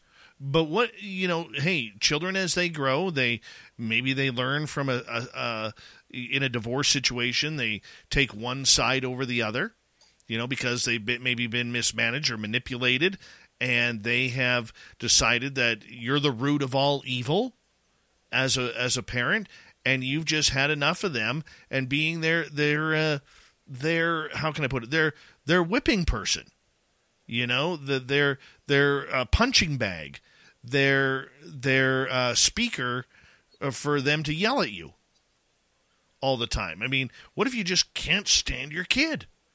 Does that pass everything on? Yes, and the funny thing is that it's complex, because we essentially are receiving everything that we haven't healed within ourselves. It's being magnified back to us. When we choose to have children are not about procreation. This world is self-sustaining a matrix through the procreation program. But what that means, how does it become sustained, is that we're sustaining matrix programming by inheriting it through generations. When we choose to break those and we create conscious children, it's a completely different genetic structure. It's a child that has activated DNA, intuitive, and they are more in alignment and connection to their source. There are specific ways to create these kinds of children that require personal cultivation of human. But let's say we don't do that. When we have children, when we have children unconsciously and unprepared, unhealed, the child will always trigger the parent into its most powerful healing. And it's going to do it through the law of accident. What is the law of accident? The karmic law is that it begins to trigger the deepest shadow points that we haven't healed. And usually they're the deepest wounds that we carry on from our parent. So abandonment feelings, feelings of not being loved, not being worthy, not being good enough, all of those things are going to be highlighted and flared up by the child because they actually subconsciously feel resentful for not receiving that as a child from you. It's something that we lacked to provide the child. So, there's many layers to this, but essentially to give you an overall view, when we heal ourselves, you will no longer be triggered by the child, and the child will feel that you shift in the way that you respond. So if you're not respond, but when you heal, you're also going to be able to see beyond the reaction, this terrible reaction, at what the child needs. What are they asking for? Are they asking for communication? Are they asking for love, affection, attention, validation? What is it? So when you see that and you have the compassion enough to hold your space, you'll be able to give that person what they really need, and it will lessen this unnecessary reaction demand that the child might have. Now, you need to have a lot of patience because obviously, these can be very testing experiences, and we can never be attached to any outcome. We're not doing it in order to preserve our safety or our sense of peace. That is inherent part of you. You have an inherent part of peace that never gets moved, even if the child goes crazy, So this is kind of part of this mastery that we are being invited to do, I guess. Well, I don't blame you. We got 30 seconds. I was going to get to another question here, but I will hold off on these ones until we return. And once again, you are providing some seriously great information for our audience tonight. I was trying to get some aliens in. I don't know if I will have time. That may have to wait till next month. But Geraldine Orozco from Bay Area Meditation in San Francisco, her website, GeraldineOrozco.com. God, we're so blessed to have her here. We are. Once a month, she comes on in and just delights us with her soul and her veganism. No, I'm teasing. I love Geraldine. Yes, I do, and that's why we continue the spiritual you. When we return on Spaced Out Radio, we're halfway through the show already. Hard to believe. We'll continue with the second half right after this. Stay tuned.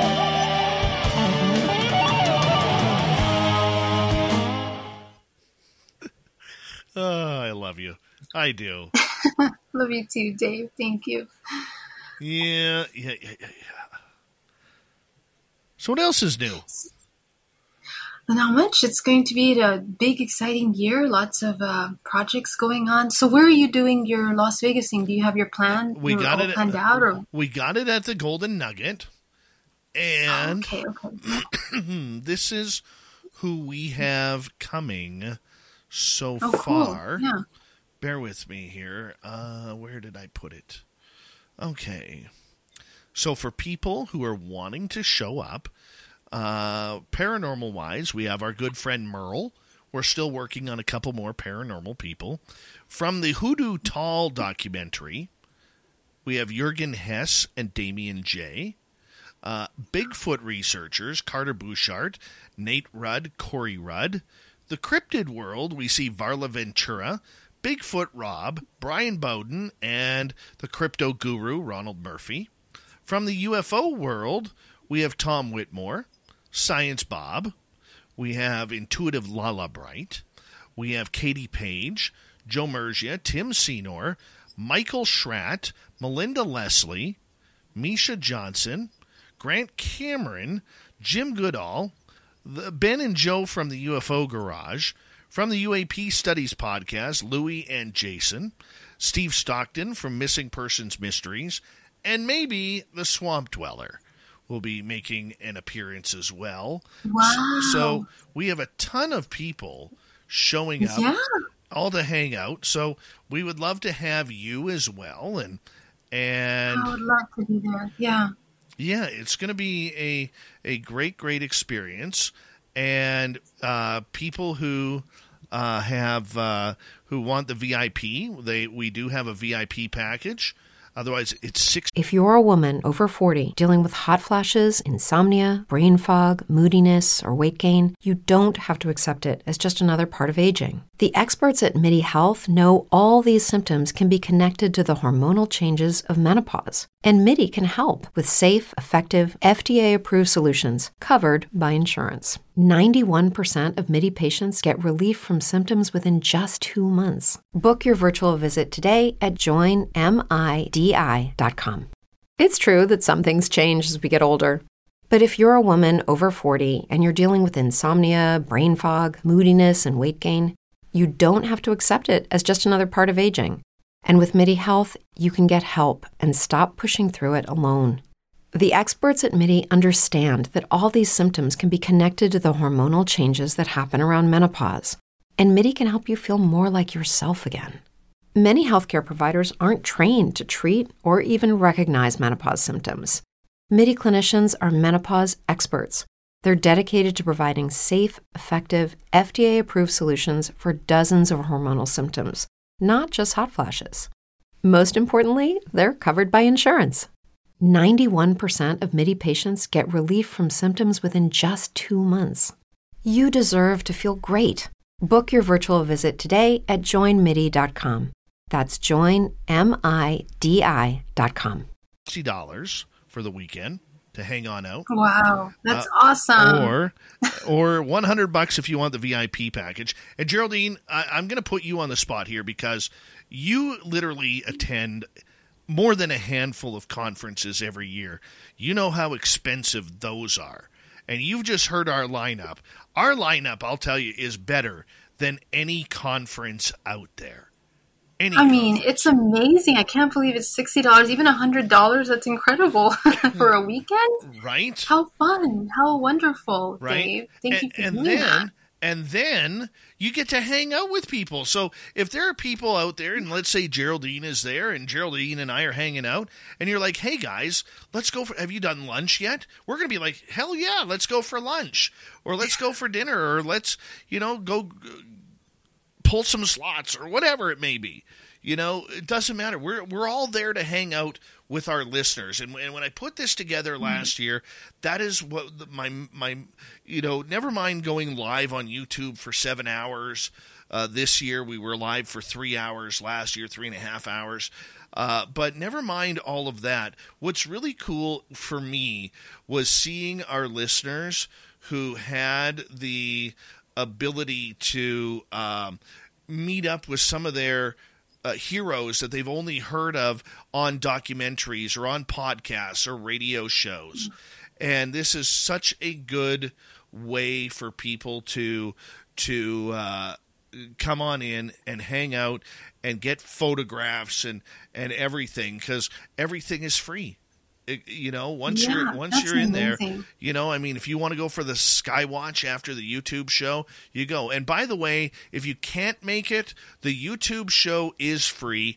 I'm not like other people. I won't put it behind a paywall, okay? Because I remember those days when I was a college student listening to Coast AM, and I missed a segment that I wanted, but I couldn't afford the $10 a month to go to get the archives so I could re-listen to it. I never had that money, and that has always stuck with me regarding our archives or our live shows. They are always free.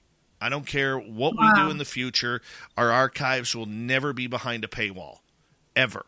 And that is the one rule that I've told my team, and trust me, the topic has been discussed, and I just adamantly, no, we are not doing that.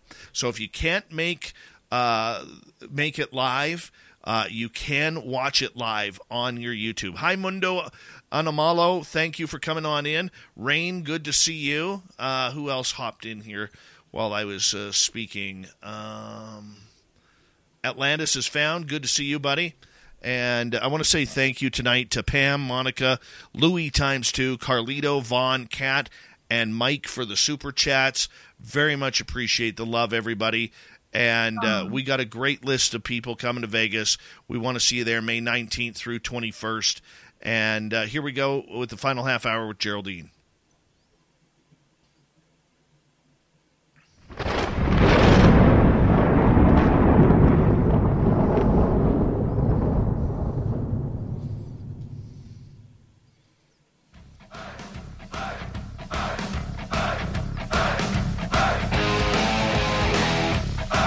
We passed the halfway point of Spaced Out Radio tonight.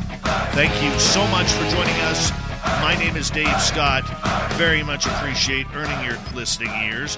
Want to remind you that if you've missed portions of this show or others, check out our free archives at youtube.com/Spaced Out Radio. Do old Davey the favor, hit that subscribe button. Our website is spacedoutradio.com. We have a plethora of features for you.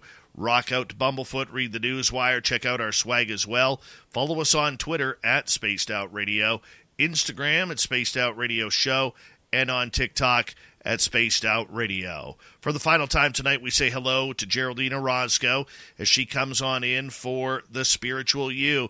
It's a show we've been doing together for 7 years. 7 years now, and we love that Geraldine is with us again tonight. Geraldine's website is GeraldineOrozco.com. Geraldine, thank you so much for joining us. It's so awesome to be here. Thank you so much.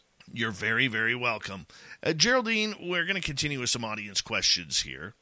And let's get to Christine. She's asking, Geraldine, have you seen any craft or beings lately? And thank you for your daily meditations. Oh, you're welcome. I'm so happy to hear you like them.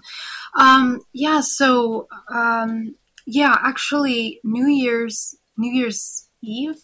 No, New Year's Eve, which I think was Saturday, right? I was driving and I saw the most beautiful falling star, and I pulled over and I was up in a mountainous area. So it was beautiful. You could see the sky so clear. And there were two little lights right after the falling star, two little lights that shot up and were blinking like one after the other. And I communicated and I said, hey, what's the message? This is obviously a New Year's sighting. And there was a response. I would ask them I asked them a question and they would flare up. And I would say, connect with me again, and they would flare up. So it was really beautiful. And that night, I woke up at 3:33 in the morning, and I had this incredible channeling that I wrote down, in my notebook. It was incredible. So I think that the communication is strong, and it was beautiful to have it on New Year's Eve, because it's kind of like an invitation to this new year and, the alignments and what we're going to be doing this new year. So it was a blessing. I could see that. I haven't seen a craft since Canadian Thanksgiving at the beginning of October. And And I am, that one still bugs me because I knew it was listening to me. It wouldn't let me pull it, because the minute I went to pull out my phone to take a picture of it, the bottom two lights of the triangle disappeared. And then the third top one faded out. I'm like, you jerks. You complete jerks. But at least you saw it. That's all that matters. It's all you. Oh, me and my buddy saw it. Oh, there you go. Even better. Yeah, that was kind of cool. Do you believe, though, I want to ask you this question before we get to some more. Do you believe that, with your contact, that you have the ability personally to summon craft? I have done that. But it just reinforces my belief about what ETs are. My belief is that it's a very personal thing, in some ways. And we manifest the connections to interdimensionality through our field. And I think that those of us that have been activated, let's say we unite together to do a CE5, all of us are vibrating at a certain vibrational frequency. Therefore, we align with the vision of this dimension that allows us to see. So I really think that it's something that happens from the inside out, and we are activating and ascending collectively. So more people will be seeing, I think, more things now. Right. I hope so. I really do hope so. All right, let's go to Terry here. Terry is asking, what effect does this retrograde have on us? Well, because we are in an interconnected universe, in a morphogenetic field, any movement of large celestial bodies will affect us. So retrogrades are connected to the electromagnetic field.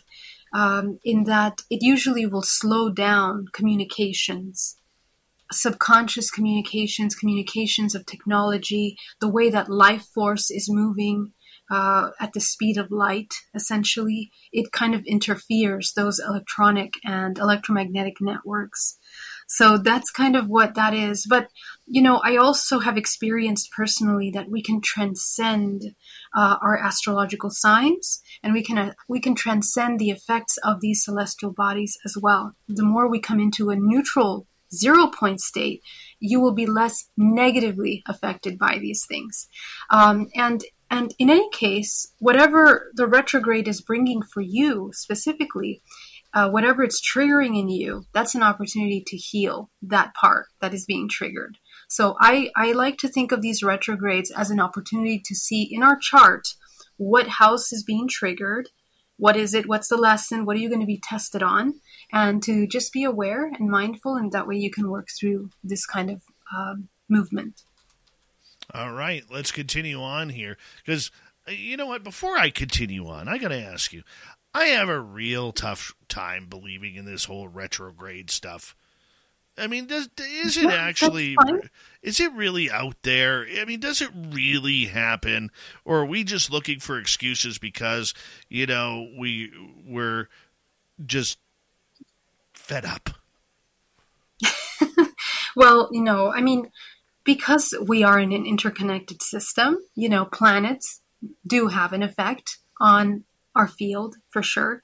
But again, just like everything, we can transcend that, and we can choose to be affected and choose not to be affected. So if you don't believe in it, it's not going to affect you in a way that is really going to shift you out of your specific thing. But if you start to have troubles with technology or communication, you know why? Because it does seem to affect. I every year in retrograde, it happens. Even though I don't invest a lot of time believing in that, I still observe it in myself and others sometimes. So it's just the way that the nature works, I think. All right, I'm buying it for you. I'm buying that off you. Let's go to Blue Cruise. Does reincarnation have any relation to the ET alien soul trap? Yes, absolutely. But in a sense that ETs and aliens, how do we experience ETs and aliens?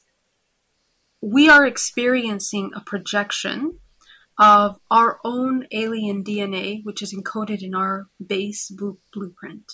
The reason why we can even interact with certain ET races is because we have that in our DNA, and it becomes expressed in order for us to experience and navigate that. We are essentially experiencing different manifestations of life force in different dimensions and vibrational frequencies, which are in resonance to you. So what does that mean? A lot of ET contact is also intergenerational, which means that if mother was in the hybridization program with certain beings and groups, so was grandma, so was great-great-grandma. So we see that in the generations. And we're seeing that by studying many accounts of families that are having reoccurring contact in their family circles. And then they see their children having contact interactions, okay? So the karmic cycle essentially is any kind of parasitic, imbalanced exchanges, just the way we have karma, cause and effect, that causes suffering. We essentially are in resonance to experience these interdimensional beings. And we can break the karmic contracts that we have with these beings by shifting our vibrational frequency in order to not be in alignment with these races. And mind you, every single human on this planet is a cocktail of DNA. And because we are frequency, because we are light, the many ranges of the color of the spectrum of the rainbow represent any species, ranges of species and vibrational frequencies that are manifested in our multiverse, in our universe.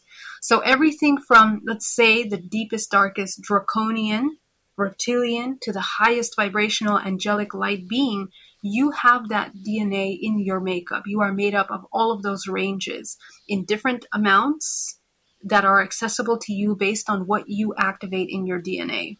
So the idea of the reincarnation cycle of ET's trap is only true in the sense that we come to the earth, three-dimensional plane, to experience duality.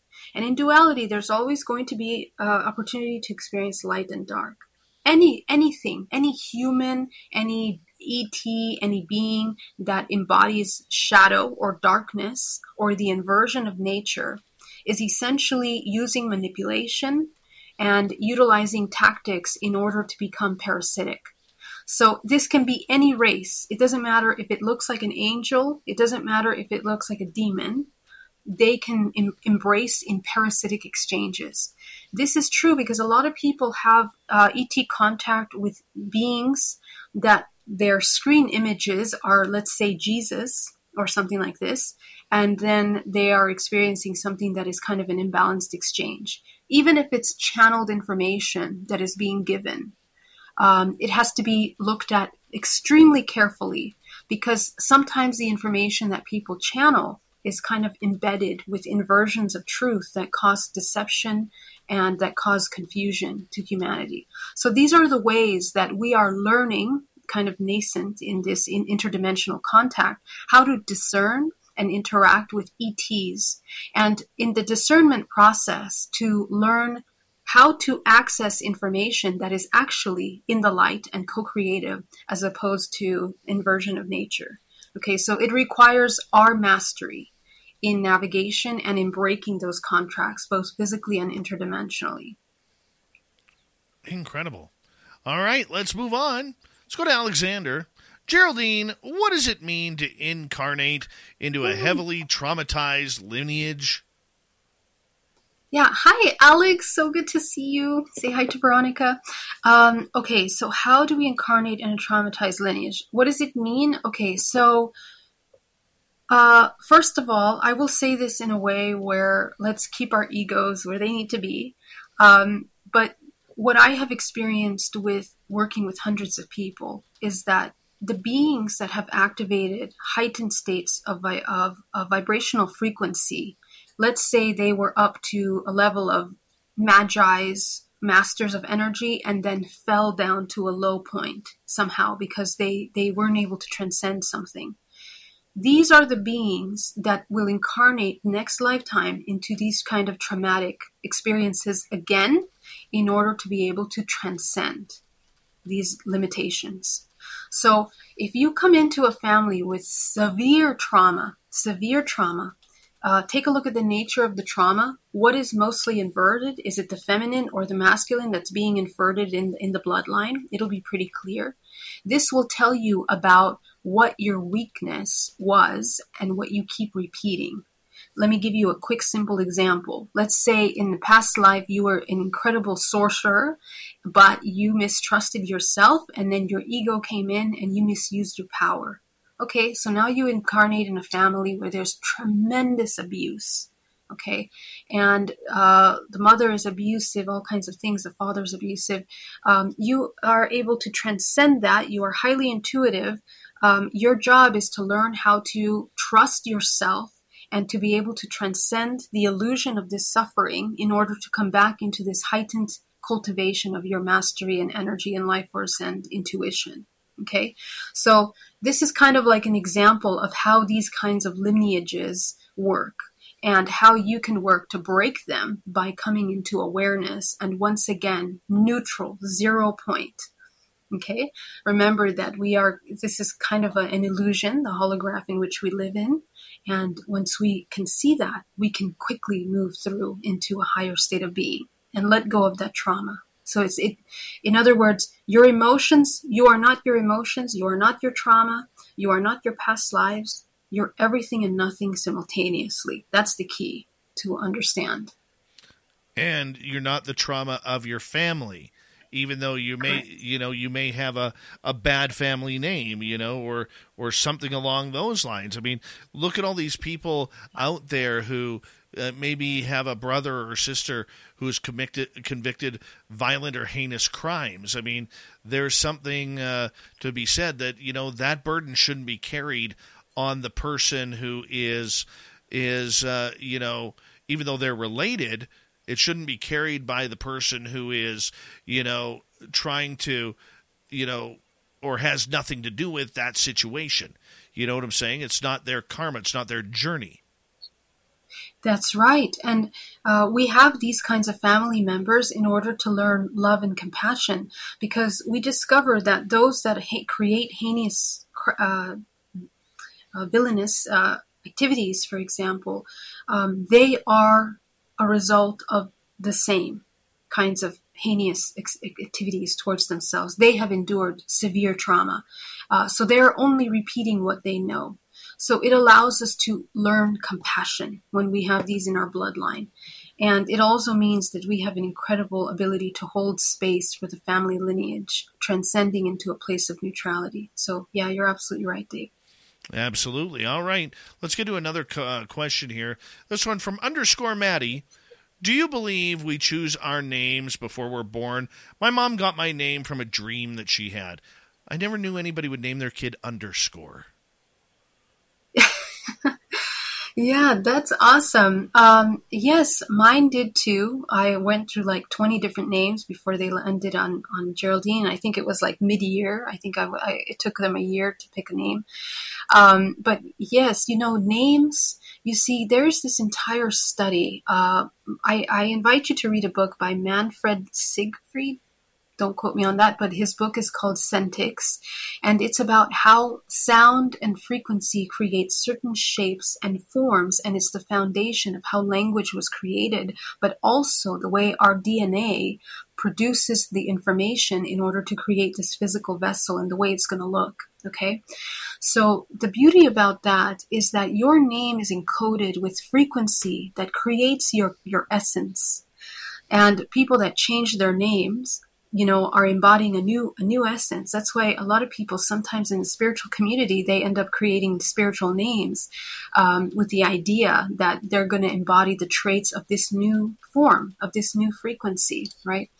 But, I think that as in everything, this is my opinion, that we can transcend even the effects of that, and the mind over the matter above all, because even our name is encoded with lessons that we are transcending and learning how to overcome, as well as tools, really empowering tools.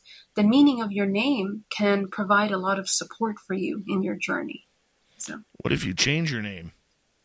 Yeah, same thing. You can get support, and you can get also the negative traits of the name, because words have very powerful meaning. They create everything we speak is affecting. Every word that I say affects people that are here, thoughts, things that are being typed in the chat affect us all, take us all into different states of frequency collectively. So, as humans, we're naturally driven by the search for better. But when it comes to hiring, the best way to search for a candidate isn't to search at all. Don't search, match with Indeed. When I was looking to hire someone, it was so slow and overwhelming. I wish I had used Indeed. If you need to hire, you need Indeed. Indeed is your matching and hiring platform with over 350 million global monthly visitors, according to Indeed data, and a matching engine that helps you find quality candidates fast. Ditch the busy work. Use Indeed for scheduling, screening, and messaging so you can connect with candidates faster. And Indeed doesn't just help you hire faster. 93% of employers agree Indeed delivers the highest quality matches compared to other job sites, according to a recent Indeed survey. And listeners of this show will get a $75 sponsored job credit to get your jobs more visibility at Indeed.com/podcast. That's Indeed.com/podcast. Terms and conditions apply. Hey guys, it is Ryan. I'm not sure if you know this about me, but I'm a bit of a fun fanatic when I can. I like to work, but I like fun too. It's a thing. And now the truth is out there. I can tell you about my favorite place to have fun. Chumba Casino. They have hundreds of social casino style games to choose from with new games released each week. You can play for free anytime, anywhere. And each day brings a new chance to collect daily bonuses. So join me in the fun. Sign up now at ChumbaCasino.com. No purchase necessary. VGW. Void where prohibited by law. See terms and conditions. 18+. That's why being mindful is really important, because we can either be co-creative or destructive. Interesting. Very, very interesting. Let's go to another question here. Let's go to Siobhan. Bet she didn't think I would pronounce her name properly, but I did. You said it wrong. I actually just learned that yesterday. Siobhan. Yeah. I didn't know that. And poor Siobhan, I'm calling her the wrong name, and I love her. I know her for a while now. I'm not gonna lie. Way back when in high school, I had a crush on a girl named Siobhan. Oh, no wonder you know. Yes. And Siobhan, it's funny though, Siobhan actually looks like my pen pal named Amy that I met at Disneyland when I was 17 years old. Wow, interesting. Yes. It's kind of, maybe they're related. Okay. I don't know. But Yeah. Well, what's Siobhan's question here? how do the dark controllers identify certain souls upon arrival when we ourselves can't remember when entering the Matrix? Well, that in itself is exactly kind of like helping you understand how to answer the question itself. What is the dark controllers, essentially? Well, we are the dark controllers because however much shadow we have not identified within us overpowers us. In fact, we become the slaves of our shadows. We become the slaves of our fears. Our entire life is a product of avoiding the shadow. And that's actually where we cause ourselves the most harm. So, of course, there are networks of shadow that we participate and build into. Let's say the human trafficking system of society. We don't understand the intricacies of that, but there are many industries that we might think are innocent, but actually contribute to these systems and supporting them, including drugs, pharmaceuticals, some foods that we're eating, political choices, all are participating and interconnected. And we don't know that until we become aware and we learn and then we bring light to those things. So this is how we move ourselves from contributing to shadows or controllers into sovereignty, where we can kind of begin to govern ourselves and, mastery over the self. But we are always interconnected in a network of co-creation. So the more that we become aware, conscious, awake, the more we can choose consciously outside of the program of the matrix. The matrix reincarnation cycle is anytime we fall back asleep into a state of hypnosis and are repeating karmic patterns. So break karmic patterns and you're breaking your ability to become controlled and manipulated by anything, yourself, your shadows, or any larger negative manipulation. That's incredible. That is just incredible. I mean, are those dark forces really pushing that hard? You know what? I think in the same way that there's darkness, there's always light. And I think it just depends on where our perspective is focused, that we don't see that. There's always balance in the universe. If there wasn't balance, this entire thing would blow up and we would fall apart. But nature is so powerfully intelligent, just the way in your body. When you cultivate cancer, let's say you have cancer, but you keep having negative emotions to create more environment for cancer, you're going to die, essentially, right? So you begin to kind of change the direction of your health and the environment that you're creating, and then the results change. So we have to change our contribution to the environment that we create for that. That is great. It's all about you, once again, having to make that change, having to take the strength to do that. I love that. Right. I completely love that. I know there is another question here that I am missing. Give me just 1 second here. Oh, I hate when I do this. Oh, you know what? We may not have time because we only have about a minute left here. So let me put it this way. Oh, here it is. Geraldine, do you think I have manifested this Taurus constellation? There is a protostar L1527 that is splitting the letters of my name from portholes. Is this a manifestation, you think? Wow, that's cool. Well, oh God, how can I answer this? I would take a look at what that star is doing and where it's located, the constellations that it's next, and the frequency that those constellations represent. Because it'll help you understand in your own astrological sign what part of your areas of your subconscious mind you need to work on. Okay? Take a look at where that star is located in your chart. and it'll highlight something that's being activated for you. So that this is how I would use this information in a way that can help you transcend or become aware of something. Yeah. Geraldine, did you manifest it? No, I think that your entire existence perfect. is a manifestation. You're a great manifestation of Spaced Out Radio. We are so glad that you come here once a month. We will talk to you at the beginning of February. We love you. GeraldineOrozco.com is Geraldine's website. We will see her soon. Once again, coming up next, we're heading to the swamp, and then Super Duke will be here with the Cryptid Report. Spaced Out Radio continues right after this.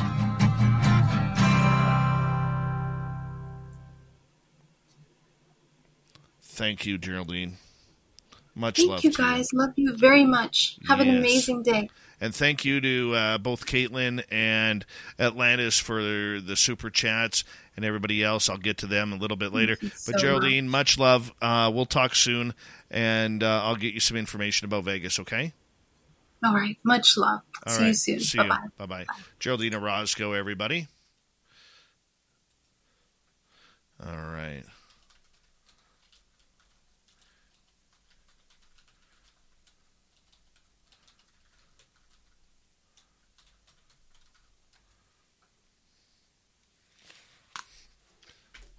One second here. I'll be right back, guys.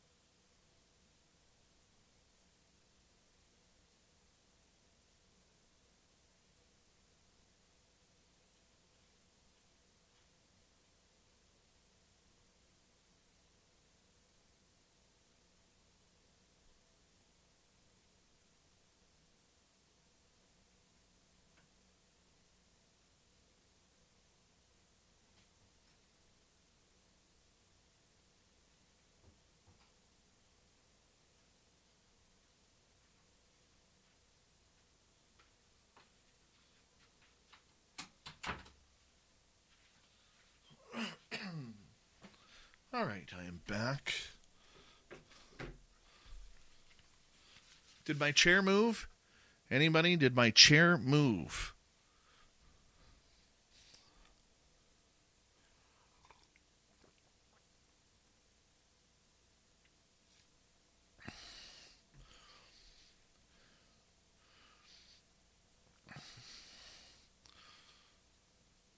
I want to say a big thank you tonight to Caitlin Atlantis, Louie ×3, Jenny, Maddie, Dutch UFO, Pam, Monica, Mike, Cat Chaser, Vaughn, and Carlito for the super chats. Thank you so much for the love.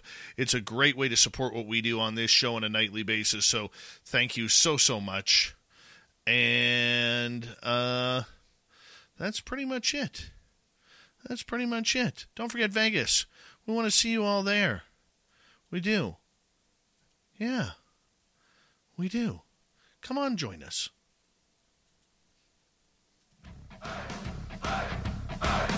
Would you like to connect with us? Head to spacedoutradio.com for all your latest show info. Now, back to Dave Scott and SOR. Third and final hour of Spaced Out Radio is underway. Thank you so much for joining us. We really do appreciate earning your listening ears wherever you are on this beautiful planet we call Earth. Hello to everyone listening in on our terrestrial affiliates around North America, digitally on Odyssey Radio, TalkStream Live, and KPNL. All of our archives are free. Join us at youtube.com/Spaced Out Radio. Do old Davey the favor. Hit that subscribe button. The Desert Clam has set the password for tonight in the SOR Space Travelers Club. Vaticinal. Vaticinal is your password. Use it wisely, space travelers, as the Clam sets the password each and every night right here on Spaced Out Radio. Our website is spacedoutradio.com. We have a plethora of features for you. Rock out to Bumblefoot, read the Newswire, check out our swag as well. Follow us on Twitter at Spaced Out Radio, Instagram at Spaced Out Radio Show, and on TikTok at Spaced Out Radio. Yeah, it is that time of the night where we head to the swamp. Our resident swamp dweller takes us on a spooky journey.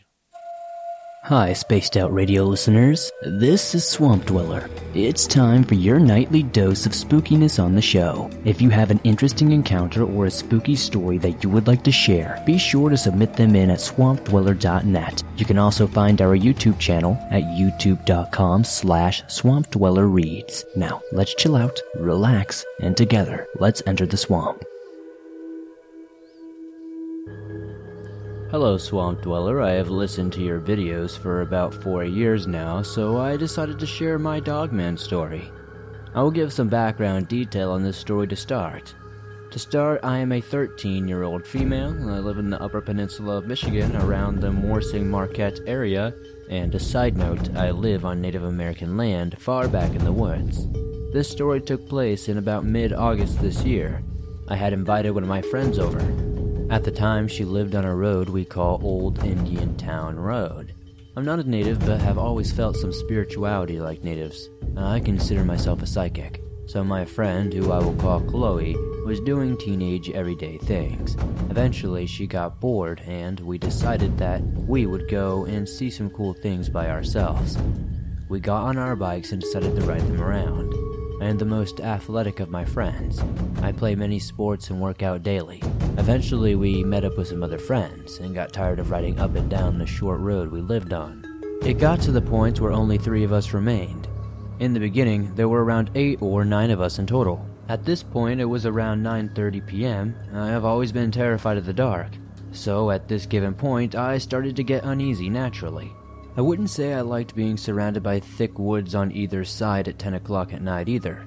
So we started making our way back up the road. The road is on a relatively steep hill, steep enough to where most people can't bike up without the struggle, even myself. I bike frequently, but I was tired from biking all day, so I strolled up the hill with my youngest person in the group right beside me. She started to get uneasy as well. The other friend was far behind us. He isn't a believer in anything supernatural. He was at the bottom of the hill, and we were near the halfway point. Suddenly, the hair on the back of my neck stood up. I thought I was being paranoid at first, until I had the sudden strange feeling to look to my right. I suddenly snapped my head in that direction. My friend from behind me was looking down, talking to me about something, so she didn't notice me stop. We were on the far left of the road, and on the right there was a drop that ran down very far, deep into the woods. Very tall pine trees were filling that deep trench. The woods were so thick you couldn't see the ground and the makeshift track. When I looked over, though, I saw a tall, skinny figure looking at me while clinging to one of those incredibly tall pine trees. It almost looked like an emaciated werewolf, but worse than its appearance was what it was doing. It swayed back and forth in the tree, almost like a big cat, with large, orange eyes blinking at me occasionally. That's when my friend noticed I had stopped. She asked me what was wrong, and I didn't say anything. I didn't want to freak out anyone. I just started walking even faster. My guy friend was still at the bottom of the hill. My other friend and I were almost at the top.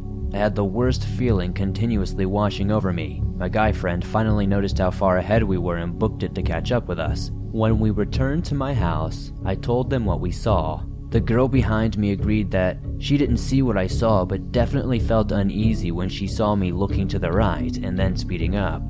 Nothing more happened that night, but the next day I was walking over to my next door neighbor's house. I was walking over to the girl who was with me when it all happened. That day, she and I rode our bikes and talked about it the night before. It was a lovely day, so we rode our bikes until the sun set again. At one point, I went back to my house to grab something. Walking on the trail to get to her house, I got hit with a sense of dread. That's when she met me, and she started running with me because she felt it too. When we broke out of the tree line into her backyard, we heard a scream that sent us bolting toward her house. And that concludes my story.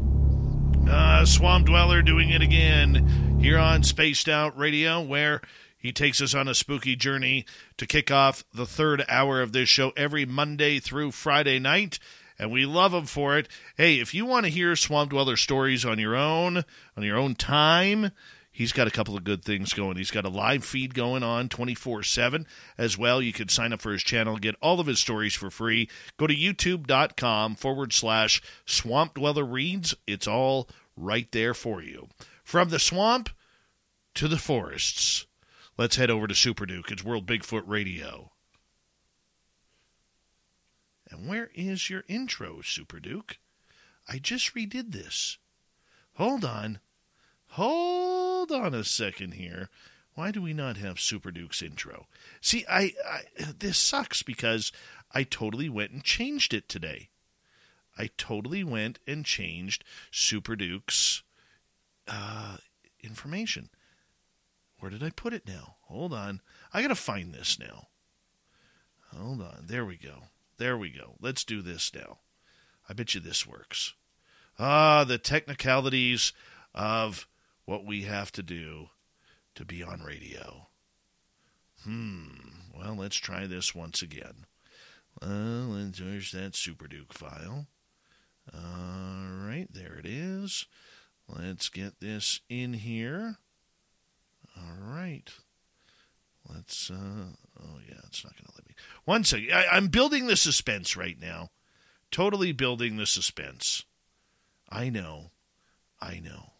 So let's try this. I got to get this right because, like I said, I changed the intro today. And I got to make sure it works. And it's not working. Son of a gun. Do I want to delete that track? Yes. So now, I know what we got to do. Super Duke, I'm just going to bring you in here for right now. I do have intro music for you. I do. It's okay, Dave. I'm back here in the green room laughing my butt off.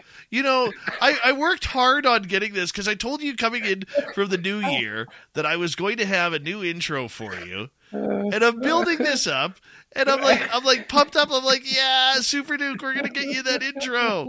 And now it's not even there. Hold on. Let's see if this works.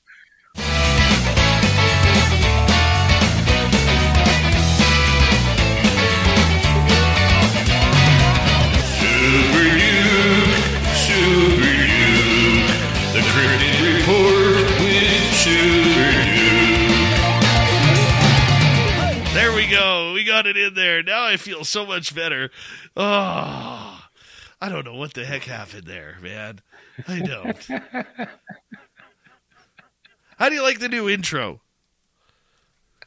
This is why I don't do live shows. It's great, Dave. As humans, we're naturally driven by the search for better. But when it comes to hiring, the best way to search for a candidate isn't to search at all. Don't search, match with Indeed. When I was looking to hire someone, it was so slow and overwhelming. I wish I had used Indeed. If you need to hire, you need Indeed. Indeed is your matching and hiring platform with over 350 million global monthly visitors, according to Indeed data, and a matching engine that helps you find quality candidates fast. Ditch the busy work. Use Indeed for scheduling, screening, and messaging so you can connect with candidates faster. And Indeed doesn't just help you hire faster. 93% of employers agree Indeed delivers the highest quality matches compared to other job sites, according to a recent Indeed survey. And listeners of this show will get a $75 sponsored job credit to get your jobs more visibility at Indeed.com/podcast. That's Indeed.com/podcast. Terms and conditions apply.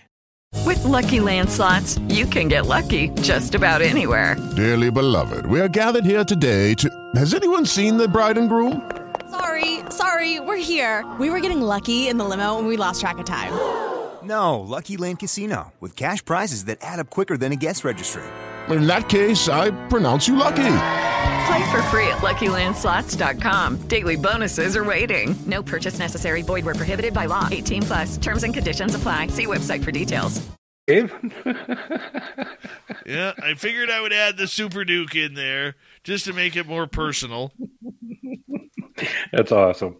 It's very awesome. Thanks for your extra work and love, Dave. And it sounds suitably psychedelic, too. So oh, yeah. Dig that part of it. Well, I kept the music.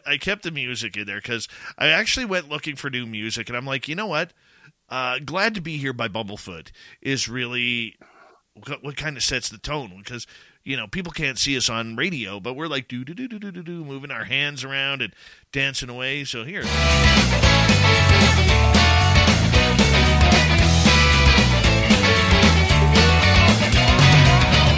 Super Duke, the Cryptid Report with Super Duke. So I just added in a little voice there, you know. It works for me, man. I hope it works for you. That's the amazing Ron Bumblefoot Thal on guitar. Oh, yeah. Yeah. Yeah. How you doing, buddy? How was your New Year?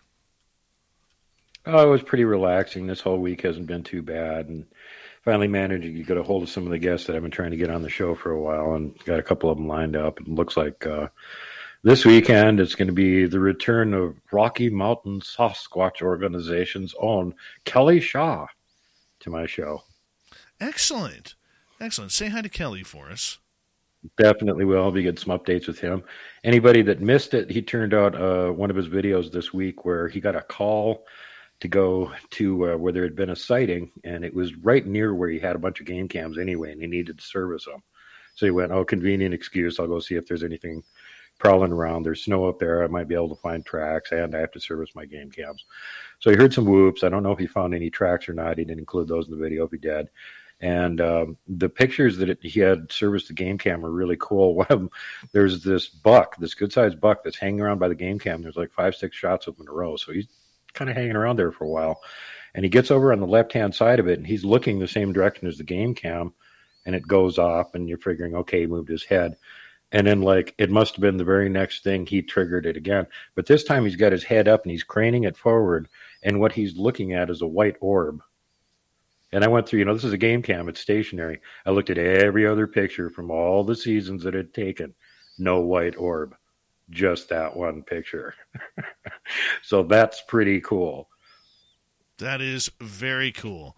So the other day, I walk out of my house, Duke, and, I'm in the middle of nature, and I look out the window, and I've got this beautiful little doe hanging out in my front yard. I open up the door to say hello to her, and here is this buck, this giant buck, right behind her. He's still got his 4-point antlers that are sticking out about 1.5 feet off his head. And he's staring at me like, hey, man, that's my doe.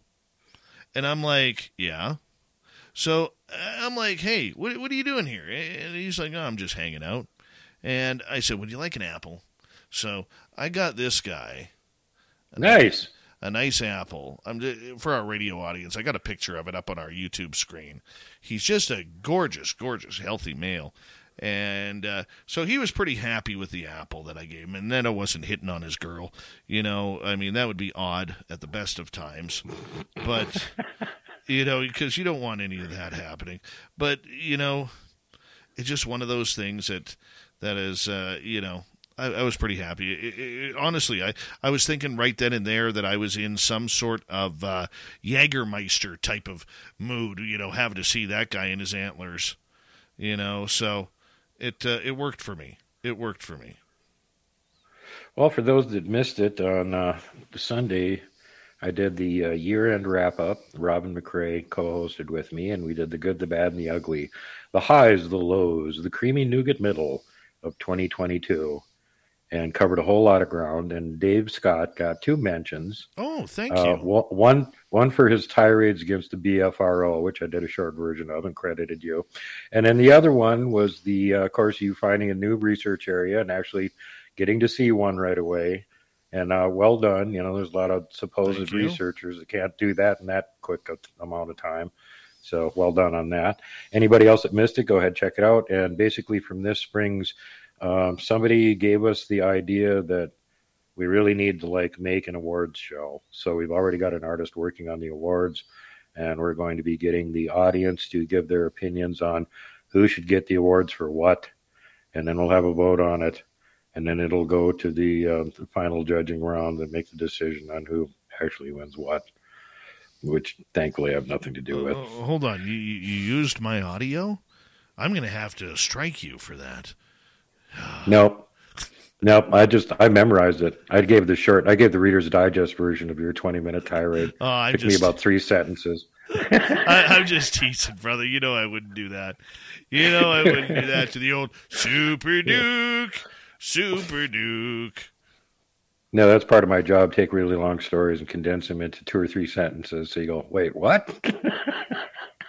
Right? Yeah, you got all the essential information. I just cut out all the grist in between that you were going to get bored listening to because you're the TikTok generation. Oh, no. But the last time I was on, we were talking about the studies and stuff that were going on, and I can reveal more on the one that I obliquely mentioned was going on over in Wales, where they had Dr. Igor Burtsev from the Department of Hominology in Moscow do an interview with them. And then they're trying to find more people that have actually interacted with Bigfoot for this study that they're doing. So, of course, Igor immediately told them that they need to get a hold of Robin. So they've already gotten a hold of Robin, and apparently they've set up to do an interview with her, too. And now she told me today that she told them they should get a hold of me. And I'm like, wait. Don't be dragging me into any overseas foreign studies. I'm not an interactor anyway. And she's like, yes, you are. And I'm like, no. I'm not talking to them often or anything. They're going to be after you. They're going to be after you.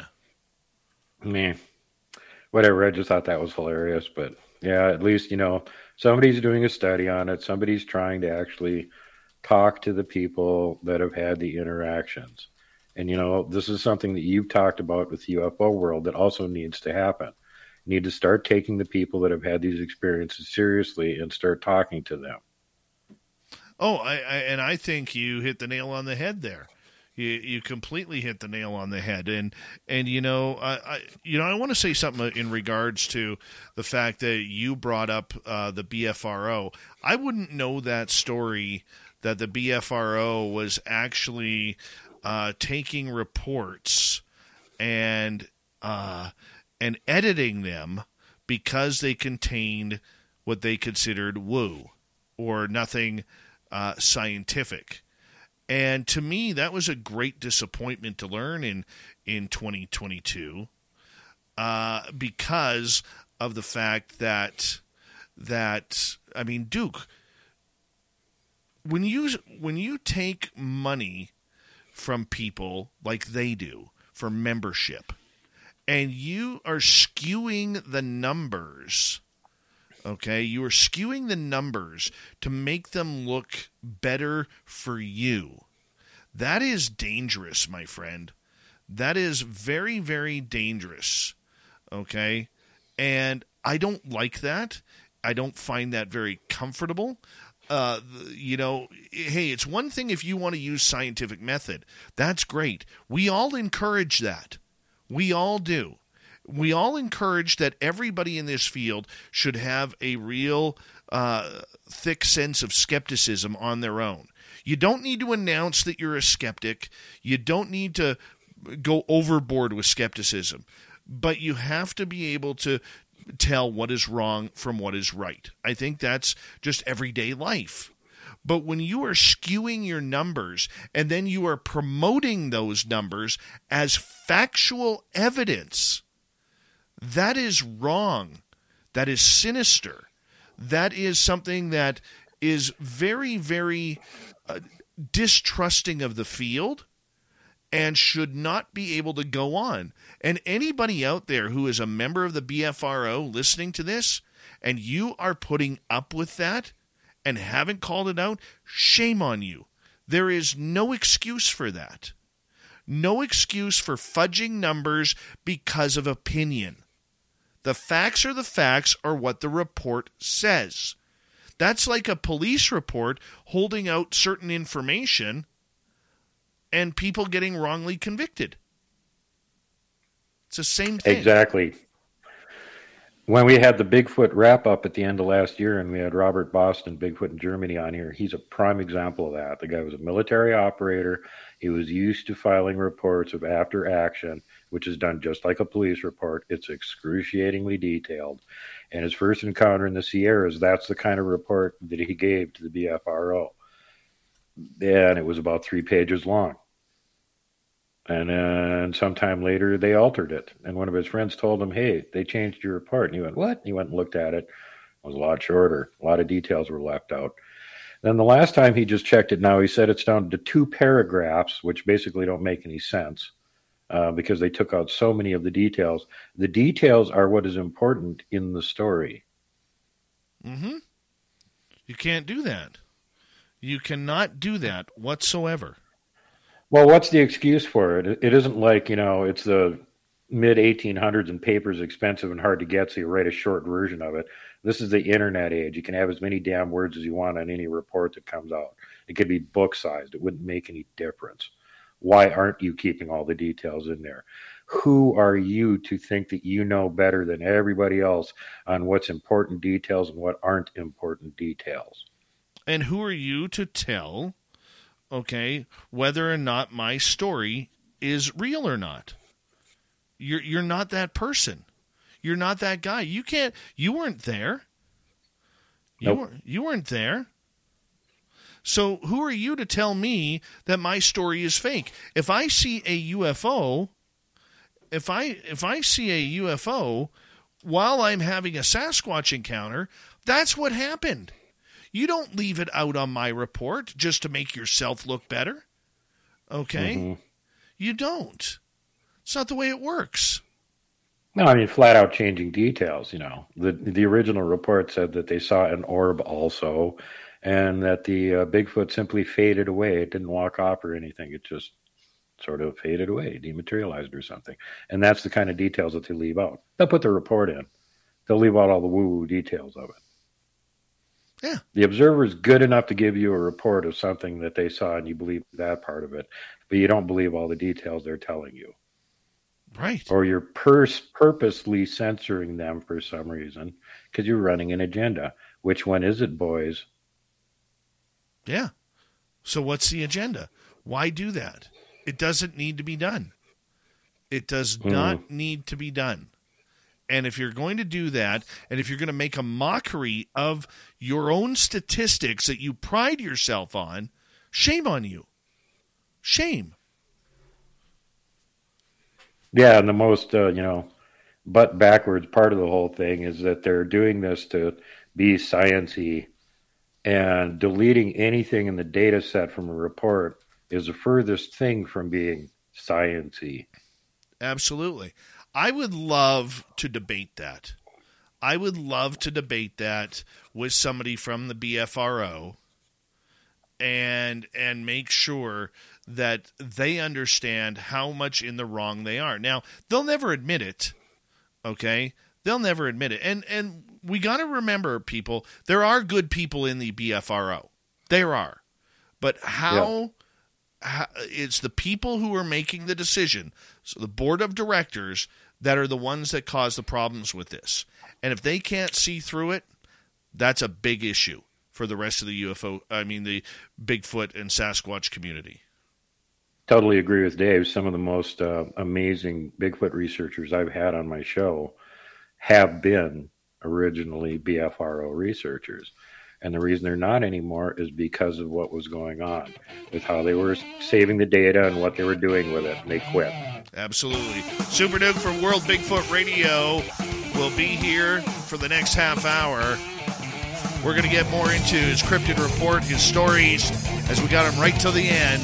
Super Duke from World Bigfoot Radio returns for the cryptid report right here on Spaced Out Radio. Next. Right on, buddy. Okay.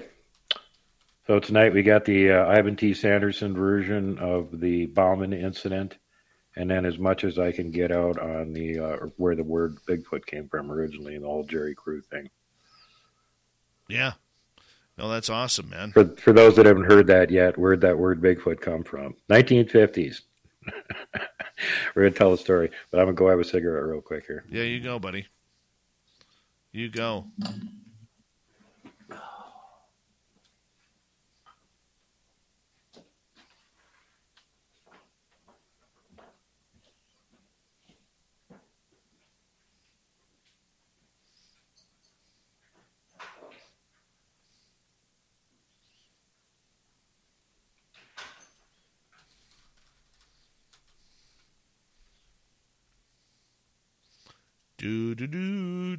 Do.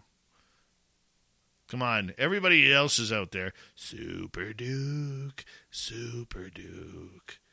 You can admit it. You can all admit it. It just feels good to say. It really does.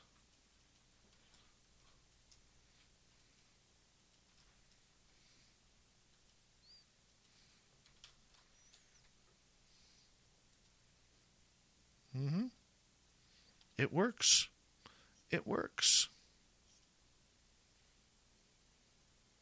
Hadley, how are you?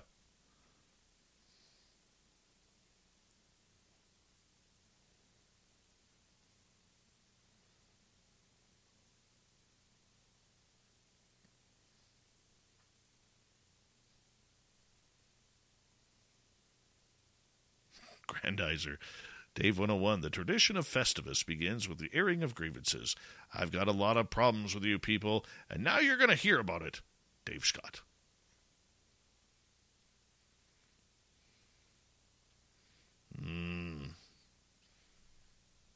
It's coming back. I think I might just go with a mustache and some little chin hair here for a while. Skip the beard for a bit. I don't know. Or I just might go full-on beard again.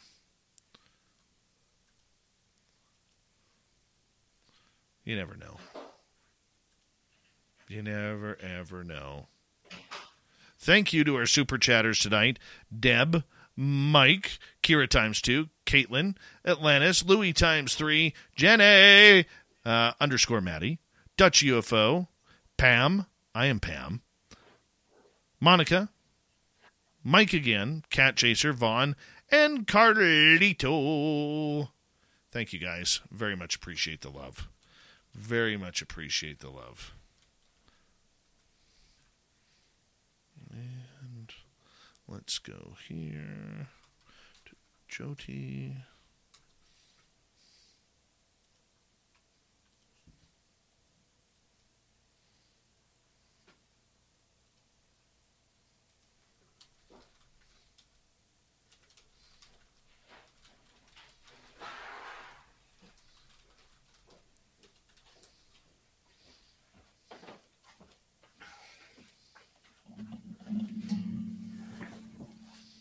I hear Super Duke. I hear Super Duke. I'm back. Yeah, I tell you, it's going to be fun doing the Biggie Awards. We already got an artist that's working on they look like the Oscar the gold statue, except they're Bigfoot statues. And we got different ones for different categories already, so it's going to be fun. And this is all going to be audience participation, so you guys that are listening right now, I'm going to be putting up polls over on my YouTube community chat tab, and you can go over there and vote and put in who you think should be the person that wins each position and why you think they were the best at doing that for the year just past 2022. And so we'll have a lot of fun with this. Super Duke, having fun with Super Duke. How'd you like the new intro? Just be honest. How'd you like it? Oh, it's cool. No, I really like the 60s throwback echo voice on there. You know, that's totally the kind of style of music that I grew up with. I figured you'd like some echo. I threw in a little distortion, a little tremolo in there. Yep. It almost had that Tommy James Crimson and Clover thing going on. It was pretty close. I know.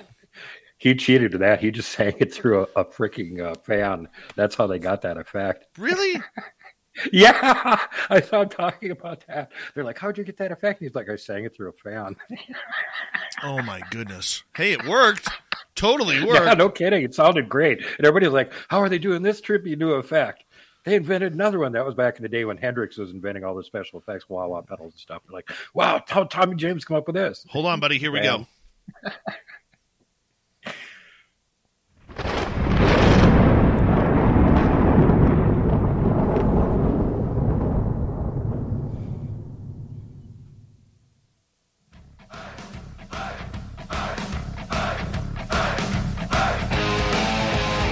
We're round to third. We're heading for home tonight on Spaced Out Radio.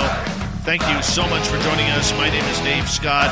Very much appreciate earning your listening ears. I want to remind you that if you've missed most of this show or others, check out our free archives at youtube.com/Spaced Out Radio. Do old Davey the favor, hit that subscribe button. Our website is spacedoutradio.com.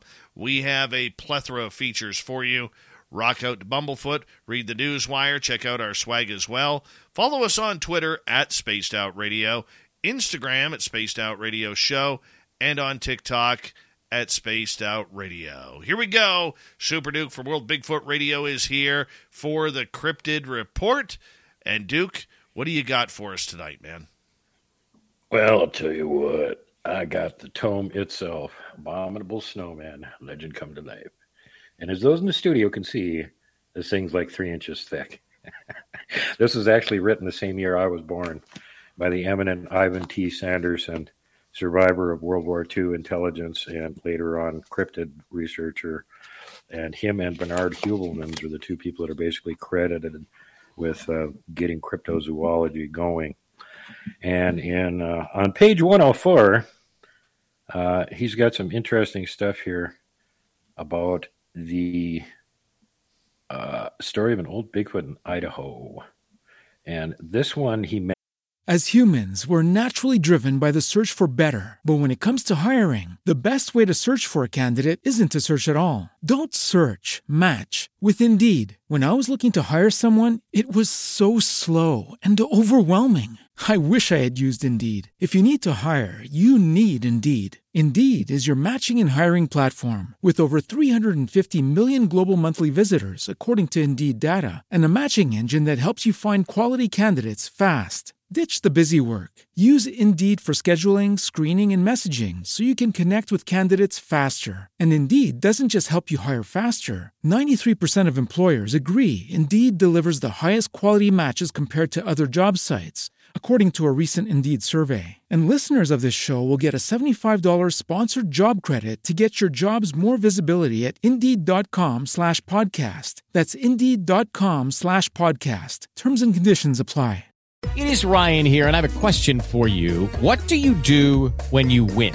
Like, are you a fist pumper, a woohooer, a hand clapper, a high fiver? I kind of like the high five, but if you want to hone in on those winning moves, check out Chumba Casino. At ChumbaCasino.com, choose from hundreds of social casino-style games for your chance to redeem serious cash prizes. There are new game releases weekly, plus free daily bonuses. So don't wait. Start having the most fun ever at ChumbaCasino.com. No purchase necessary. VGW. Void where prohibited by law. See terms and conditions. 18+. Mentions that the story starts out sounding like it's a Bigfoot, and it turns out it was just a crazy wild man, an actual feral human who was a big guy. He was like 6'8", and he was also a crazy murderer. And he was going around massacring people for quite a while until somebody actually caught up with him and shot him 16 times, which apparently pretty much put an end to his rampage. But this is one of those things you were talking about earlier, Dave, where, you wonder how many of these reports they're talking about a wild man. Are they referring to a feral human, or are they referring to a Bigfoot? And in this case, it was a feral human. Oh, my. So, yeah, that kind of stuff does happen. Now, here's another old story from Idaho, and this one is from right near where I live, and very, very famous. And, of course, Ivan says, I have other old stories from Idaho, mostly of sheep being torn apart and monstrous human-like footprints by water holes, but nothing ever came of them. There's one story, however, that has always impressed me, and this is told by none other than President Theodore Roosevelt in a book he published in 1892 entitled The Wilderness Hunter. Teddy was not a boy to be taken in by anybody much, and he was a great skeptic and debunker, especially in the field of wildlife, which he was pretty much an expert on, being the originator of that most excellent expression of opprobrium, nature faker. This story seems to have impressed him not just a little, and mostly because of the still noticeable terror of the teller half a lifetime later. He was an old man when he talked to Roosevelt, and the incident had happened when he was young. So you can put this at having happened in the early 1800s. His name was Bauman, and he was born in the area of the then frontier and had spent all of his life as a hunter and trapper. Roosevelt's account goes as follows. It was told to me by a grizzled, weather-beaten old mountain hunter named Bauman, who was born and had passed all his life on the frontier. He must have believed what he said, for he could hardly repress a shudder at certain points of the tale. When the event occurred, Bauman was still a young man and was trapping with a partner among the mountains, dividing the forks of the salmon from the head of the Wisdom River. This account doesn't mention it, but I've researched this so much. The name of his partner was actually Jessup. Not having had much luck, he and his partner determined to go up into a particularly wild and lonely pass through which ran a small stream said to contain many beaver. The pass has an evil reputation because the year before a solitary hunter who had wandered into it was there slain, seemingly by a wild beast, the half-eaten remains being afterwards found by some mining prospectors who had passed his camp only the night before. Now, the president may not have known about this part of it, but there was another victim within a year of that previously who had been a miner that had wandered out of the area, literally beaten to a pulp.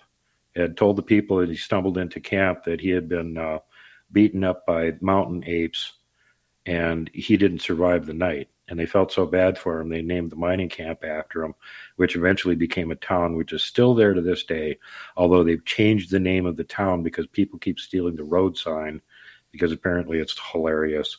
But the miner who died's name was Dick, and the town's name Bloody Dick. Oh, my. So they changed the name of it. So anyway, the memory of this event weighed very lightly on the two trappers, who were adventurous young men and hardy as others of their kind. They then struck out on foot through the vast gloomy forest, and in about 4 hours reached a little open glade where they concluded to camp, as signs of game were plenty. There was still an hour or two of daylight left, and after building a brush lean-to and throwing down and opening their packs, they started upstream. At dusk, they again reached camp.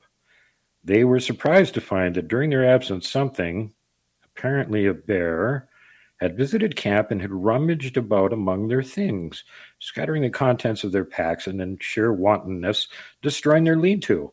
The footprints of the beast were quite plain, but at first they paid no particular heed to them, busying themselves with rebuilding the lean-to, laying out their beds and stores, and lighting the fire. While Bauman was making ready supper, it being already dark, his companion began to examine the tracks more closely, and soon took a brand from the fire to follow them up where the intruder had walked along a game trail after leaving the camp. Coming back to the fire, he stood by it for a minute or two, peering out into the darkness, and suddenly remarked, "Bauman, that bear has been walking on 2 legs." Bauman laughed at this, but his partner insisted that he was right, and once again examining the tracks with a torch, these certainly did seem to be made by but 2 paws or feet. However, it was too dark to make sure. After discussing whether the footprints could possibly be those of a human being and coming to the conclusion that they could not be, The two men rolled up their blankets and went to sleep under the lean-to. At midnight, Bauman was awakened by some noise and sat up in his blankets. As he did so, his nostrils were struck by a strong wild beast odor, and he caught the loom of a great body in the darkness at the mouth of the lean-to. Grasping his rifle, he fired at the vague, threatening shadow, but he must have missed, for immediately afterwards he heard the smashing of the underbrush as the thing, whatever it was, rushed off into the impenetrable blackness of the forest and the night.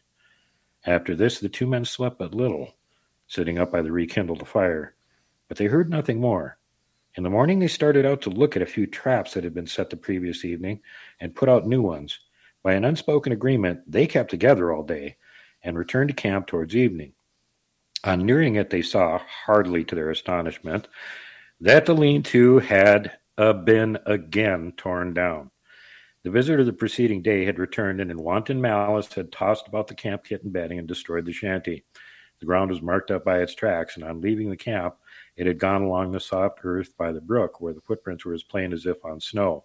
And after a careful scrutiny of the trail, it certainly did seem as if, whatever the thing was, it had walked off on but two legs. The men, thoroughly uneasy now, gathered a great heap of dry logs and kept up the roaring fire throughout the night, one or the other sitting on guard most of the time. About midnight, the thing came down through the forest opposite them, across the brook, and stayed there on the hillside for nearly an hour. They could hear the branches crackle as it moved about, and several times it uttered a harsh, grating, long-drawn moan, a particularly sinister sound. Yet it did not venture near the fire. In the morning, the two trappers, after discussing the strange events of the last 36 hours, decided they would shoulder their packs and leave the valley that afternoon.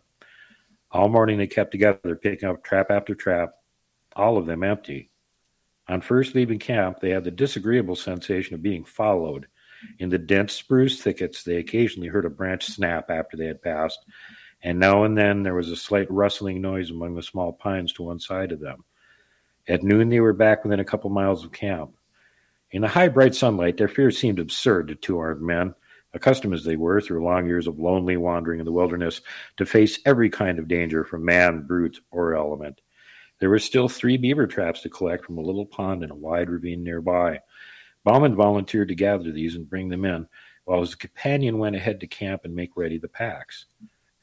On reaching the pond, Bauman found 3 beavers in the traps, one of which had been pulled loose and carried into the beaver house.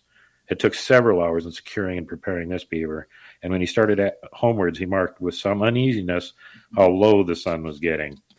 At last he came to the edge of the little glade where the camp lay and shouted as he approached it, but got no answer. The campfire had gone out, though the thin blue smoke was still curling upwards. Near it lay the packs wrapped and arranged. At first, Bauman could see nobody, nor did he receive an answer to his call. Stepping forward, he again shouted, and as he did so, his eye fell on the body of his friend, stretched out beside the trunk of a great fallen spruce. Rushing toward it, the horrified trapper found that the body was still warm, but that the neck was broken, although there were 4 great fang marks in the throat. The footprints of the unknown beast creature printed deep in the soft soil told the whole story. The unfortunate man, having finished his packing, had sat down on the spruce log with his face to the fire and his back to the dense woods to wait for his companion. It had not eaten the body, but apparently had just romped and gabbled around it in uncouth, ferocious glee, occasionally rolling over and over it, and had then fled back into the soundless depths of the woods. Bauman, now completely unnerved, and believing that the creature with which he had to deal was something either half-human or half-devil, some great goblin beast, abandoned everything but his rifle, and struck off at speed down the pass, not halting until he reached the beaver meadows where the hobbled ponies were still grazing. Mounting, he rode onwards through the night until far beyond the reach of pursuit. That's almost Swamp Dweller-ish right there, Super Duke. Yeah, except it's a true story. There's actually a ranger over in that part of Idaho who's pretty sure he found the abandoned camp that Bauman left, because remember, he left all of his steel traps there. And the ranger that works in this area, the Salmon River Forest, is pretty sure he found the spot, because they found these old rusty, really old traps there. And it's right around the area where he's describing that this happened. So there's that. And then there's also the local reports of this one, of course, which got reported by Teddy Roosevelt himself, who was quite the big game hunter and outdoorsman. He knew what he was doing out in the woods, wasn't scared easily. And they don't usually talk about it, but in that book, he's also got another story, because they like to say, well, this is actually something that happened to him, and he just used this name of this Bauman guy so he wouldn't get the heat for it. Well, no, he's got another story where he was out camping with somebody, big game hunting, and I believe it was out here in the Rockies somewhere, and they apparently had a Bigfoot around their camp making noise and throwing stuff at him all night. Scared the bleep out of them. But that was as far as it went, and nobody ever brings up that. As humans, we're naturally driven by the search for better. But when it comes to hiring, the best way to search for a candidate isn't to search at all. Don't search, match with Indeed. When I was looking to hire someone, it was so slow and overwhelming. I wish I had used Indeed. If you need to hire, you need Indeed. Indeed is your matching and hiring platform with over 350 million global monthly visitors, according to Indeed data, and a matching engine that helps you find quality candidates fast. Ditch the busy work. Use Indeed for scheduling, screening, and messaging so you can connect with candidates faster. And Indeed doesn't just help you hire faster. 93% of employers agree Indeed delivers the highest quality matches compared to other job sites, according to a recent Indeed survey. And listeners of this show will get a $75 sponsored job credit to get your jobs more visibility at Indeed.com/podcast. That's Indeed.com/podcast. Terms and conditions apply.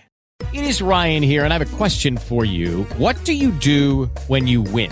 Like, are you a fist pumper, a woohooer, a hand clapper, a high fiver? I kind of like the high five, but if you want to hone in on those winning moves, check out Chumba Casino. At ChumbaCasino.com, choose from hundreds of social casino-style games for your chance to redeem serious cash prizes. There are new game releases weekly, plus free daily bonuses. So don't wait. Start having the most fun ever at ChumbaCasino.com. No purchase necessary. VGW. Void where prohibited by law. See terms and conditions. 18+. That story. You know, it's... I mean, a lot of this could be very traumatic for people, Duke. I mean, it doesn't matter whether it's the time of the internet or way back when. I mean, when you're dealing with monsters, which is exactly what this is, I mean, how do you even go with it? You know, where's exactly. the sanity? At that time, the only people in the area that would have known anything at all about this would have been like the local natives. And whether they would have told some fur trappers or anything or not, really debatable. Depends on how good of terms they're on with them. There was no knowledge of any kind of, there being such a thing as Sasquatch. And we don't know for a fact that that's what killed this guy. They never actually saw it. It left Bigfoot-looking tracks. So we don't even know for sure what killed him because they never actually saw the dang thing. Assuming it's a Bigfoot, probably. Because there definitely are dangerous rogue ones that don't want humans around and fairly psychopathic. Best to avoid them. They're rogues for a reason. They don't play well with others. And you remember, according to this report now, they got harassed by this thing for the better part of 2 days. And as far as they could tell, there was only one. And that's a telltale sign right there, too. There wasn't any group activity going on. There was just one. No, that must have been one angry Sasquatch, man. Yeah, well, apparently he killed 3 people between Jessup and Dick and the other guy that they don't name that they had found his remains up there within about a year and a half. Well, so you can guess that whoever did it was probably the same critter.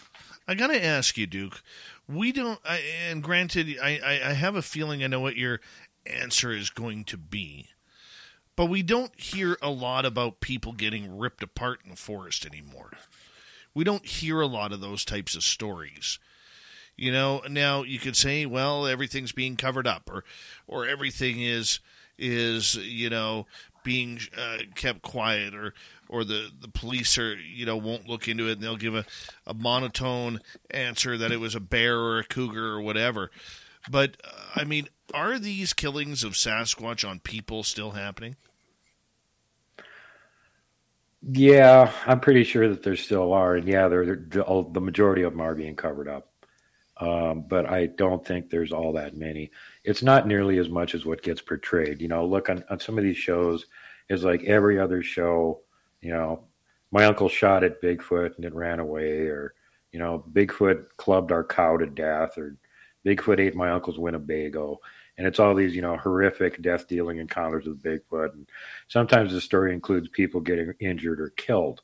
Okay, there's records on pretty much everybody. If somebody got injured or killed, that's something you can actually look up. And how often when you look into those, is there anything to it?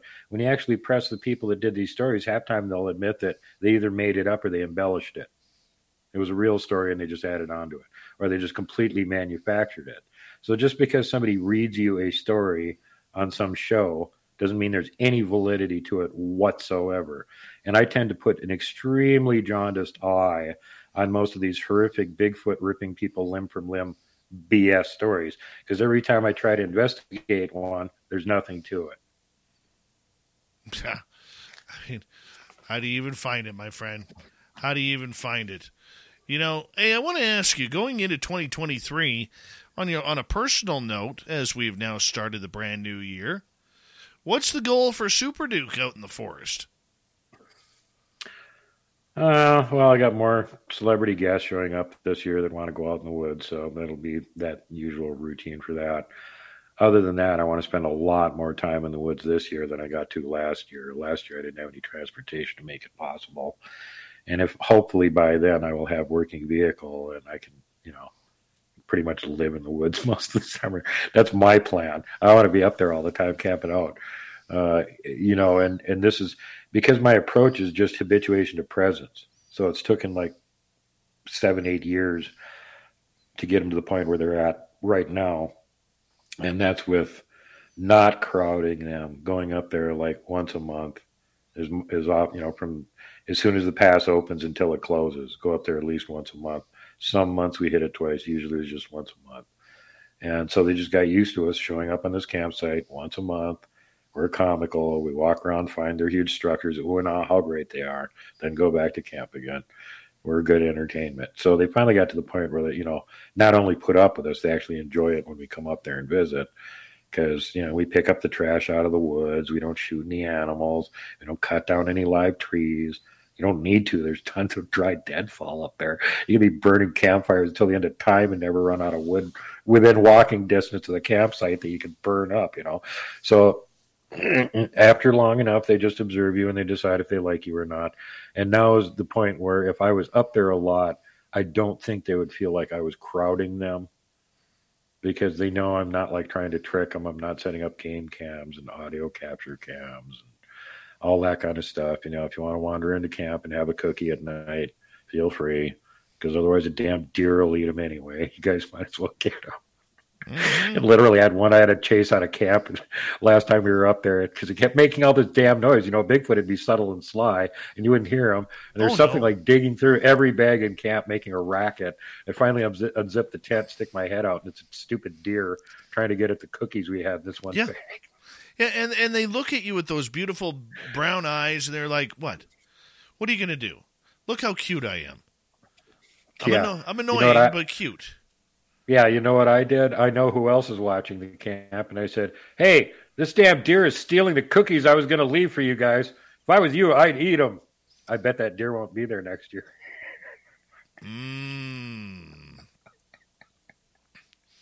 Just playing a mean game there, Super Duke. Playing a mean game there. Yeah, my main goal for this year is to get more field research time in, because that's what I'm good at doing, and I want to be out there anyway. And I've actually got 2 groups of them here now that enjoy. Well, at least they put up with me. But I don't want to go too far and say they look forward to me showing up. They put up with me. That's enough. I'm happy with that. Well, you know what? Now that I've got an area that's hopping, I'm just hoping that next year that the ones we have been following will be back there, and they weren't just in a migratory area. I'm really hoping that that's what's coming. According to Robin, that's one of the areas where that smaller group hangs around all the time. So you should be able to go get activity there during the warmer months when you can get to it. She said there's another bigger group that's further away from there, and they're like, it's a good thing they're further away, and you probably don't feel like hiking that far and being all Rob Kreider-like. No, they're not all that friendly. No, Dave does. Dave doesn't do hiking, my friend. That's just, I physically can't. It was 12 years ago. I was in a wheelchair most of the time. It took me a lot of therapy to get to the point where I could walk with a cane, and now I can walk without a cane, and even on rough terrain. But I can't go very far, like 2-3 miles. That's it. That maxes me out, and I'm like, okay, I'm done for the day. My ankle's giving out. Sorry. My back feels like somebody just hit me with a baseball bat. 20 seconds, my friend. Tell everybody where they can find World Bigfoot Radio. Come on over and see me on YouTube, Rumble, BitChute, Odyssey, and Great Eon. And you can find my Facebook group, especially for people that have stories and want to talk to other people that have had encounters and whatnot that would understand. Robin McCrae's over all the time. Montana Bigfoot Project on Facebook. We have 6,000 members. Come join up. Make the numbers bigger. We love it, man. We love it when you're here. We love everything that you do, Super Duke. Thank you for being a part of us here going into 2023. You make it all much better for us, my man. And thank you to the Swamp Dweller for coming in with another spooky story. And our guest from earlier on, Geraldine Orozco, for the Spiritual You. We got Mr. Ron Bumblefoot Thal rocking in the background with Little Brother is Watching. Bumblefoot is the official music of Spaced Out Radio, rocking us in and out of every single show. Get your horns up for the guitar god himself. Special thanks to everybody listening in at home, at work, in your cars, wherever you may be. Thank you to everyone in our chat rooms tonight. YouTube, Twitch, LGAP, LinkedIn, Facebook, Spreaker, the Space Travelers Club, and on Twitter at hashtag Spaced Out Radio.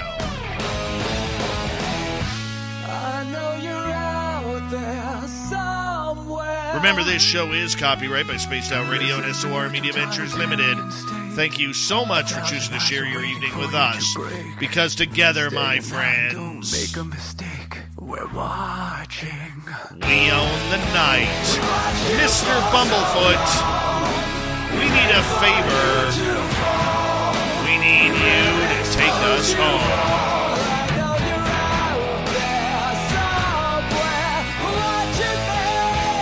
Yes, the Woo Train has docked for the night. But soon, my friends, we shall ride again. Your seats are always available. Your tickets never expire. And if you want to bring a friend, we've got room for them too. Good night.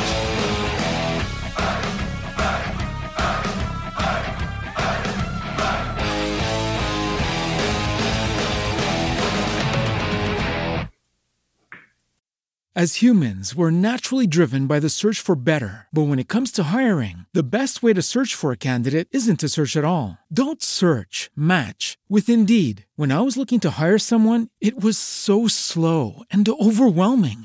I wish I had used Indeed. If you need to hire, you need Indeed. Indeed is your matching and hiring platform with over 350 million global monthly visitors, according to Indeed data, and a matching engine that helps you find quality candidates fast. Ditch the busy work. Use Indeed for scheduling, screening, and messaging so you can connect with candidates faster. And Indeed doesn't just help you hire faster. 93% of employers agree Indeed delivers the highest quality matches compared to other job sites, according to a recent Indeed survey. And listeners of this show will get a $75 sponsored job credit to get your jobs more visibility at Indeed.com/podcast. That's Indeed.com/podcast. Terms and conditions apply. Hey guys, it is Ryan. I'm not sure if you know this about me, but I'm a bit of a fun fanatic when I can. I like to work, but I like fun too. It's a thing. And now the truth is out there. I can tell you about my favorite place to have fun. Chumba Casino. They have hundreds of social casino style games to choose from with new games released each week. You can play for free anytime, anywhere. And each day brings a new chance to collect daily bonuses. So join me in the fun. Sign up now at ChumbaCasino.com. No purchase necessary. VGW Group. Void where prohibited by law. See terms and conditions. 18+.